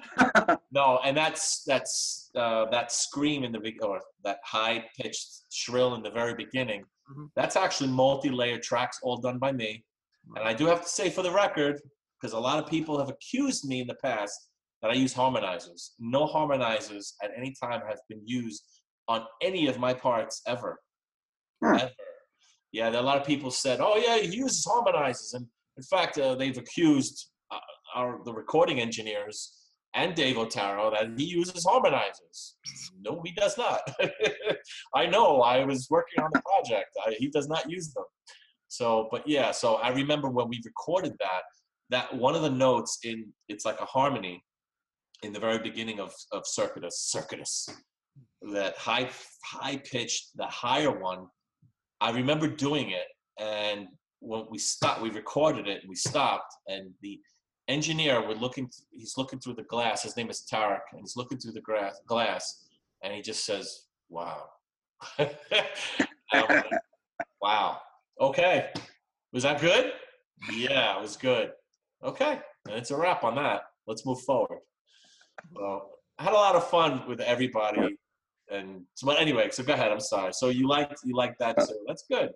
Oh yeah, the guitar harmonies are great in that, and I really love how the album starts off with the harmonies, and you hit your peaks and your valleys a little bit, and then it just ends in just brutal heavy metal.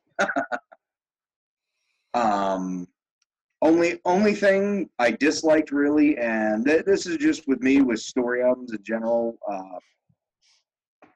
The two tracks after Witchfinder 5 and 6, I can't remember the names off the top of my head right now, but they drag just a little bit.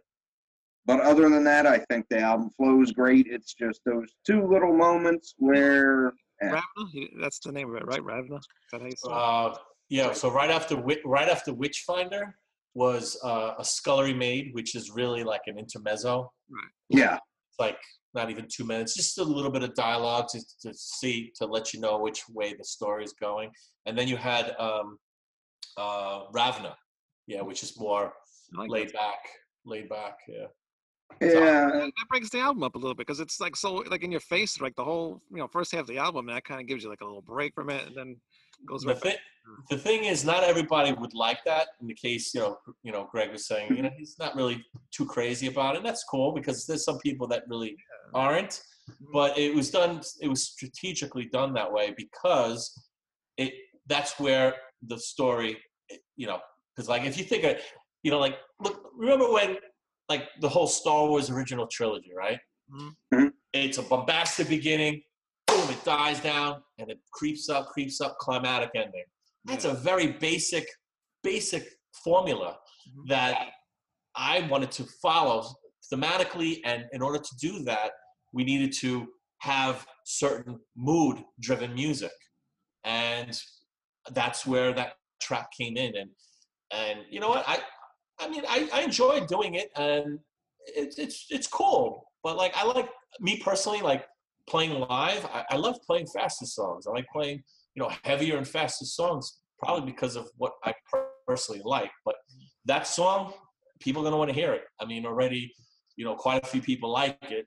Some people like yourself, not too crazy about it, but I mean, put it this way: on our first record, there was a song called "Dead of Night," which is probably a little bit more. It was more upbeat than Ravna, but it's like people loved it. It was a very commercial sounding song, kind of like out of place from everything else. More commercial sounding than Witchfinder, because Witchfinder has more guts to it and balls to it. But it's a song we play live, and people love it. They throw their fists up in the air, the lighters go on, whatever. They love it, and we have to play it. But I would prefer to play "Forever Burns" over that song, or any of the fastest songs over Ravna. But I'm sure there'll be some runs we'll play it, some runs maybe not. We do a third album, we might not play it. I don't know. It all depends on what the crowd overall wants to hear from a live perspective. Mhm. We'll be able to gauge that as we playing, the songs. But it's understandable. You weren't too you like the faster stuff. You like Yeah, love the faster stuff. I mean, Seven Gables, Punishment by Fire. That's the 8-minute Punishment by Fire, 8 minute, over 8 minutes. That song. love that song. Oh, thanks. I enjoyed working on that. I really did. You, Greg? Did you like the dialogues? Like any of the? Did you like the Peter Thompson dialogue? I did. Yeah. I felt it all worked together really well, and the dialogue, just the way it's written and your word choice. I mean, it really gives you that old Hammer horror feel, and it just works perfectly with the mood of the album. I really enjoyed the dialogue. Now, did you do all those yourself, or was there other people that did them? No, I wrote everything. Hmm. I wrote all the dialogue. If there was any tweaking, I did it. But they were all executed by individual people.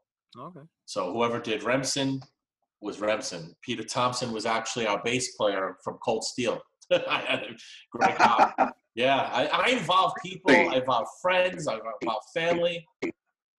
So, yeah. And my daughter was on this record. She was on the last record. She sang on the last record. This record, she had some dialogue. My girlfriend's on this record. She's on in As the Sage Burns. She's the high priestess that talks over the break. Okay, that's cool. Yep. And then we have Sarah, who's played by someone else. It's the guy who plays Remsen, his girlfriend. Her name is Nicole. She plays Sarah. And I mean, on the last record, we had Henrietta, who was Mary's grandmother, and she was a coworker of mine. She is a coworker of mine. I work with her. Right. Her name is Angela. Hi, Angela. She's probably watching. But, I love everybody. Whoever's been involved live, we have different people that play the roles sometimes. Only Angela has played Henrietta live everywhere we've gone. Wow. 2 thumbs up. She's in her 70s. I love her. She's awesome. But we had other people that performed, these roles that weren't the voices, from a live perspective. And I love all of them too. They do a great job, And so we just can't wait to do, start playing again. It's going to be great. But we have this little lull. It just gave the opportunity to see how things were going to work with the record. And we're going to do an album, a video. We're going to do that and gear up and start playing some runs. So that'll be fun. A lot of fun. Can't wait. Very cool. Anything else, Greg? You look like you're going to say something. Well, yeah, no, talking about the third album and all that, and faster songs and reworking things. I was going to say, why don't you try to sneak a little bit of Dead by Dawn in there? But there's probably not as many Cold Steel fans as me and there. Greg, you know what? I love Greg. Greg's giving me all these ideas. Hey, Greg, how about Greg's still on the show. That's so great. How about we somehow introduce Ash from Evil Dead at the ending of the third album? Yes. He comes up and maybe he saves KK or whatever. It would be that would be cool. That would be awesome. That would be really cool. That's a great idea. And you know what? I bet you could get Bruce Campbell to do it too. He's a really cool guy. That would be so cool to be able to do something like that. I'm a huge fan. I'm a huge fan of that franchise. And the TV show was great. It's fantastic. Me too. I'm so disappointed that got canceled, but that was just awesome. Yeah. Yeah. It was awesome. And this boy here too. They should have just kept it at the end of the fourth movie. Yeah. They should have just axed the whole thing. It's 13 movies? I stopped watching. Yeah. But he's still my boy. Oh, he's great. And, Doug Bradley always brought class and the same determination of the character, even in those really terrible movies. But when Dimension got a hold of that series and they just started throwing Pinhead randomly into movies that weren't even about him and just turned him into Hellraiser movies, they destroyed that. They did. I agree. I never seen Hellraiser movies. I saw bits and pieces, but I never saw a whole movie. Well, if you have Comcast, the first one and Hellbound are on demand right now. That's what you need to watch later. You could skip number 3. You really could. It's really Yeah, nobody really needs to see the DJ Cenobite. That's best left But forgotten. you know what though? It is. But for some reason, I know a lot of people don't. They say the 4th one was not really so great, but I don't know. Something about it. I really enjoyed the 4th one. I just enjoyed it. The story was in different time periods. I mean, it's a good story, and some of the new Cenobites in it may be a little convoluted, but you can tell whoever wrote that and the crew that did it had a really good time doing it. It's just a well put together movie and a lot of fun. Sure, I enjoyed that. My favorite thing about the Sorry, I didn't mean to cut you off, Troy. That's all right. That's all right, Greg. Wayne, what about you? You've been asking Greg. What else? What about you? What do you think about the record? Did you like it? Dislike it? Was it okay? Don't like it at all. Meh. Yeah, this album sucks. Okay, that's fair. That's fair. No, It sucks. I wrote my thing. So be it. I wrote my thing on Hub Pages. If anybody wants to go read it, it's Hub Pages. And just I don't know how you. I know, but I wanted to look you in the eye. I wanted to look you in the eye and see what you thought. Like I said on the thing, I saw it. It was a good review. My favorite album of the year, honestly. You know, I'm a huge fan of King Diamond. I'm a huge fan of King Diamond. And he hasn't released an album in almost a decade, and it has filled in that gap where, you know, I don't want to compare you to King Diamond, but it's filling in that gap where I miss King Diamond and you just took over, you know, because I'll be surprised. I mean, don't hate me for saying this, but I'd be surprised if we hear any music again from him. And that's I'm sad to say that only because I'm a fan too. I love King Diamond. Yeah. I mean, if he's gonna, I mean, he's booking shows. Remember what I just told you before about the different set of gears, recording versus playing live? He's booking shows. Mm-hmm. You know, he's gonna be playing. You know, where's the record? You know, like all the fans. Not gonna have any time. Look, I'm a fan too.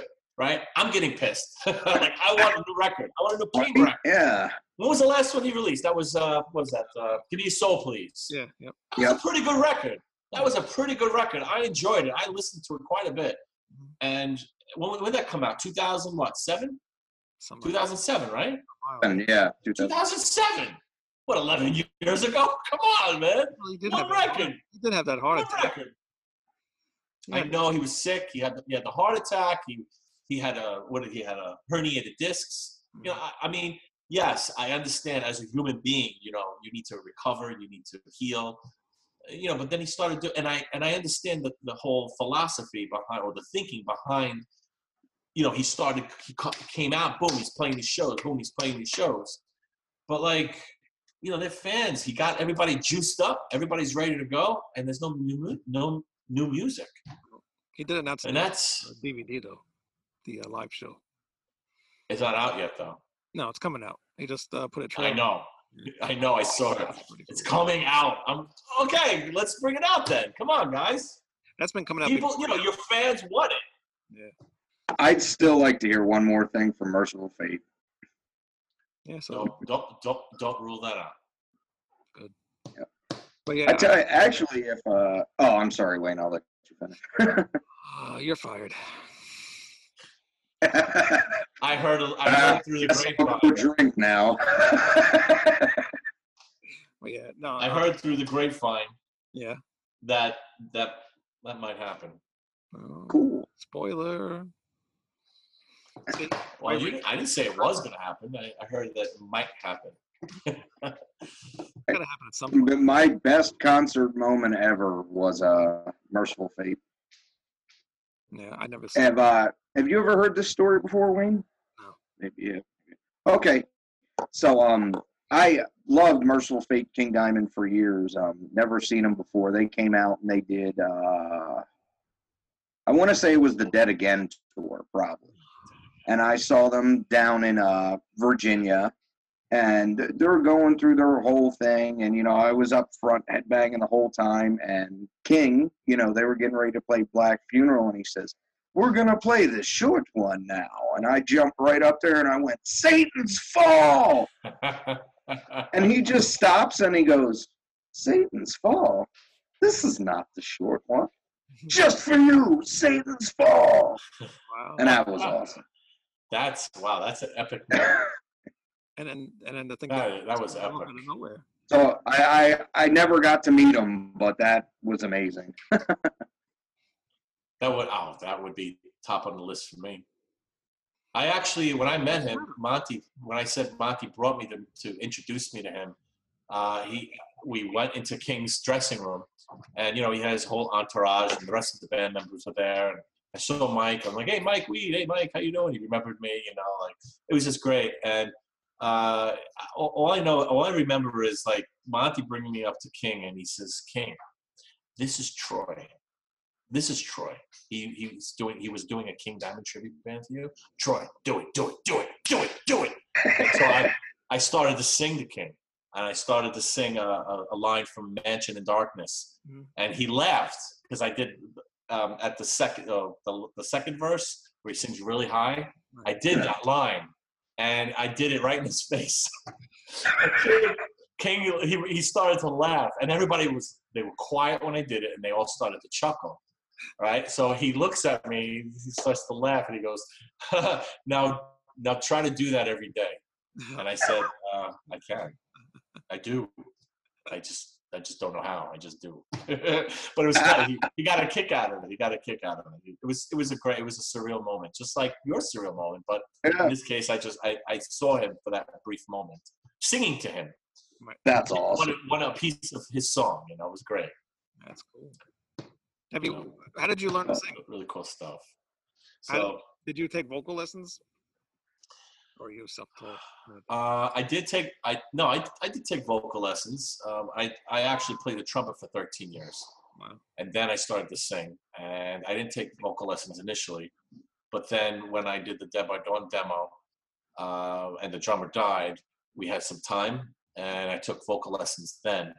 I had also developed chronic laryngitis at that time, which I needed the vocal lessons. So that, the vocal lessons helped a lot. But, I'm going to do something soon because I need to, before going out, I have to literally train myself, almost think of it like a boxer who goes in a ring. You're going to fight a 40-minute fight. Think about it. They have to train hours a day. You have to physically train, you have to, vocally train from a singer's perspective. So you have to be able to sing for like a few hours to sing an hour every night. Right. It's the same concept. But you can't just go out and sing 3 hours straight if you haven't been singing for a few months. I took a break. I've dabbled here and there with some friends and whatnot, like doing some live stints and whatnot. But like I took a little break. So, relaxing. And then now I got to gear up. So it's going to take months. Right. And you gear up, build it up. So by the time you go out, you're ready. Boom. You could sing an hour, no problem, each night, 5 nights in a row. You try to do that 5 nights in a row. By the 6th night, you need like a day off. At least I would. I'm pushing 50, and I need to be up there. Mm-hmm. Like you said, I have all this different stuff going on, and I have to be on. People are going to be like this with a magnifying glass, So it takes time to build up the momentum and the stamina to get to that point. Right. So I start soon. Do we regret doing so many different styles in singing on the them stuff? No, because actually, when I sing as me, Troy, in Cold Steel, that's harder. Right. Really. It's harder than this, believe it or not. Wow. I think it's because it's more aggressive than singing as KK. So it's definitely harder. Wow. So I don't regret it. It's fun. It makes things interesting. Yeah, it does. And I love to see people's. Yeah, you do. Yeah, it's fun watching people's reactions live too. Most bands, they all like kind of just do what they do, like one thing. Like most singers are just, one thing. They don't do nothing different. But you do so many different things. It's I like that kind of stuff. Makes it a little more interesting. That's all. Yeah, that's all. All right. Well, this interview has went like crazy long. Yeah. There's a lot to say. Yeah. Hey, you know what, Wayne? I could tell you I could tell you, I could keep you on for another 2 hours easily. You can. But we're not going to do that. No, we're not. Killing me to see. But it would be fun. Yeah. But no, I very enjoyed this interview very much, and like I said, I love the album. Album of the year to me. Anyway. Thank you. Yep, definitely. Wow, thank you very much. I love every song on the album. I'm being very honest, not even lying to you. Definitely. Thank you. I can't wait to the freaking. I'm sure the guys will be very happy. Yeah, definitely. Oh yeah, that's right. Both of you get the vinyl. Yep. Yeah. So just keep in mind it's 2 vinyl, right? So the 4th side, it just has an etching. It doesn't play. Oh, cool. It's an etching. It's a silhouette etching. So if you wanted to, you can actually frame it. It's actually cool. It's a silhouette of what's going on the front cover. It's pretty cool. Wow, It's not playable. It's not playable at all. Nice. So just the first 3 sides play. Okay, good idea. And they did that on purpose because if you crunched everything up on one vinyl, you would have quality loss, and they didn't want that. They wanted the quality to remain, so it had to go onto the 3 sides. Wow. Good. That's excellent. They did that. Yeah.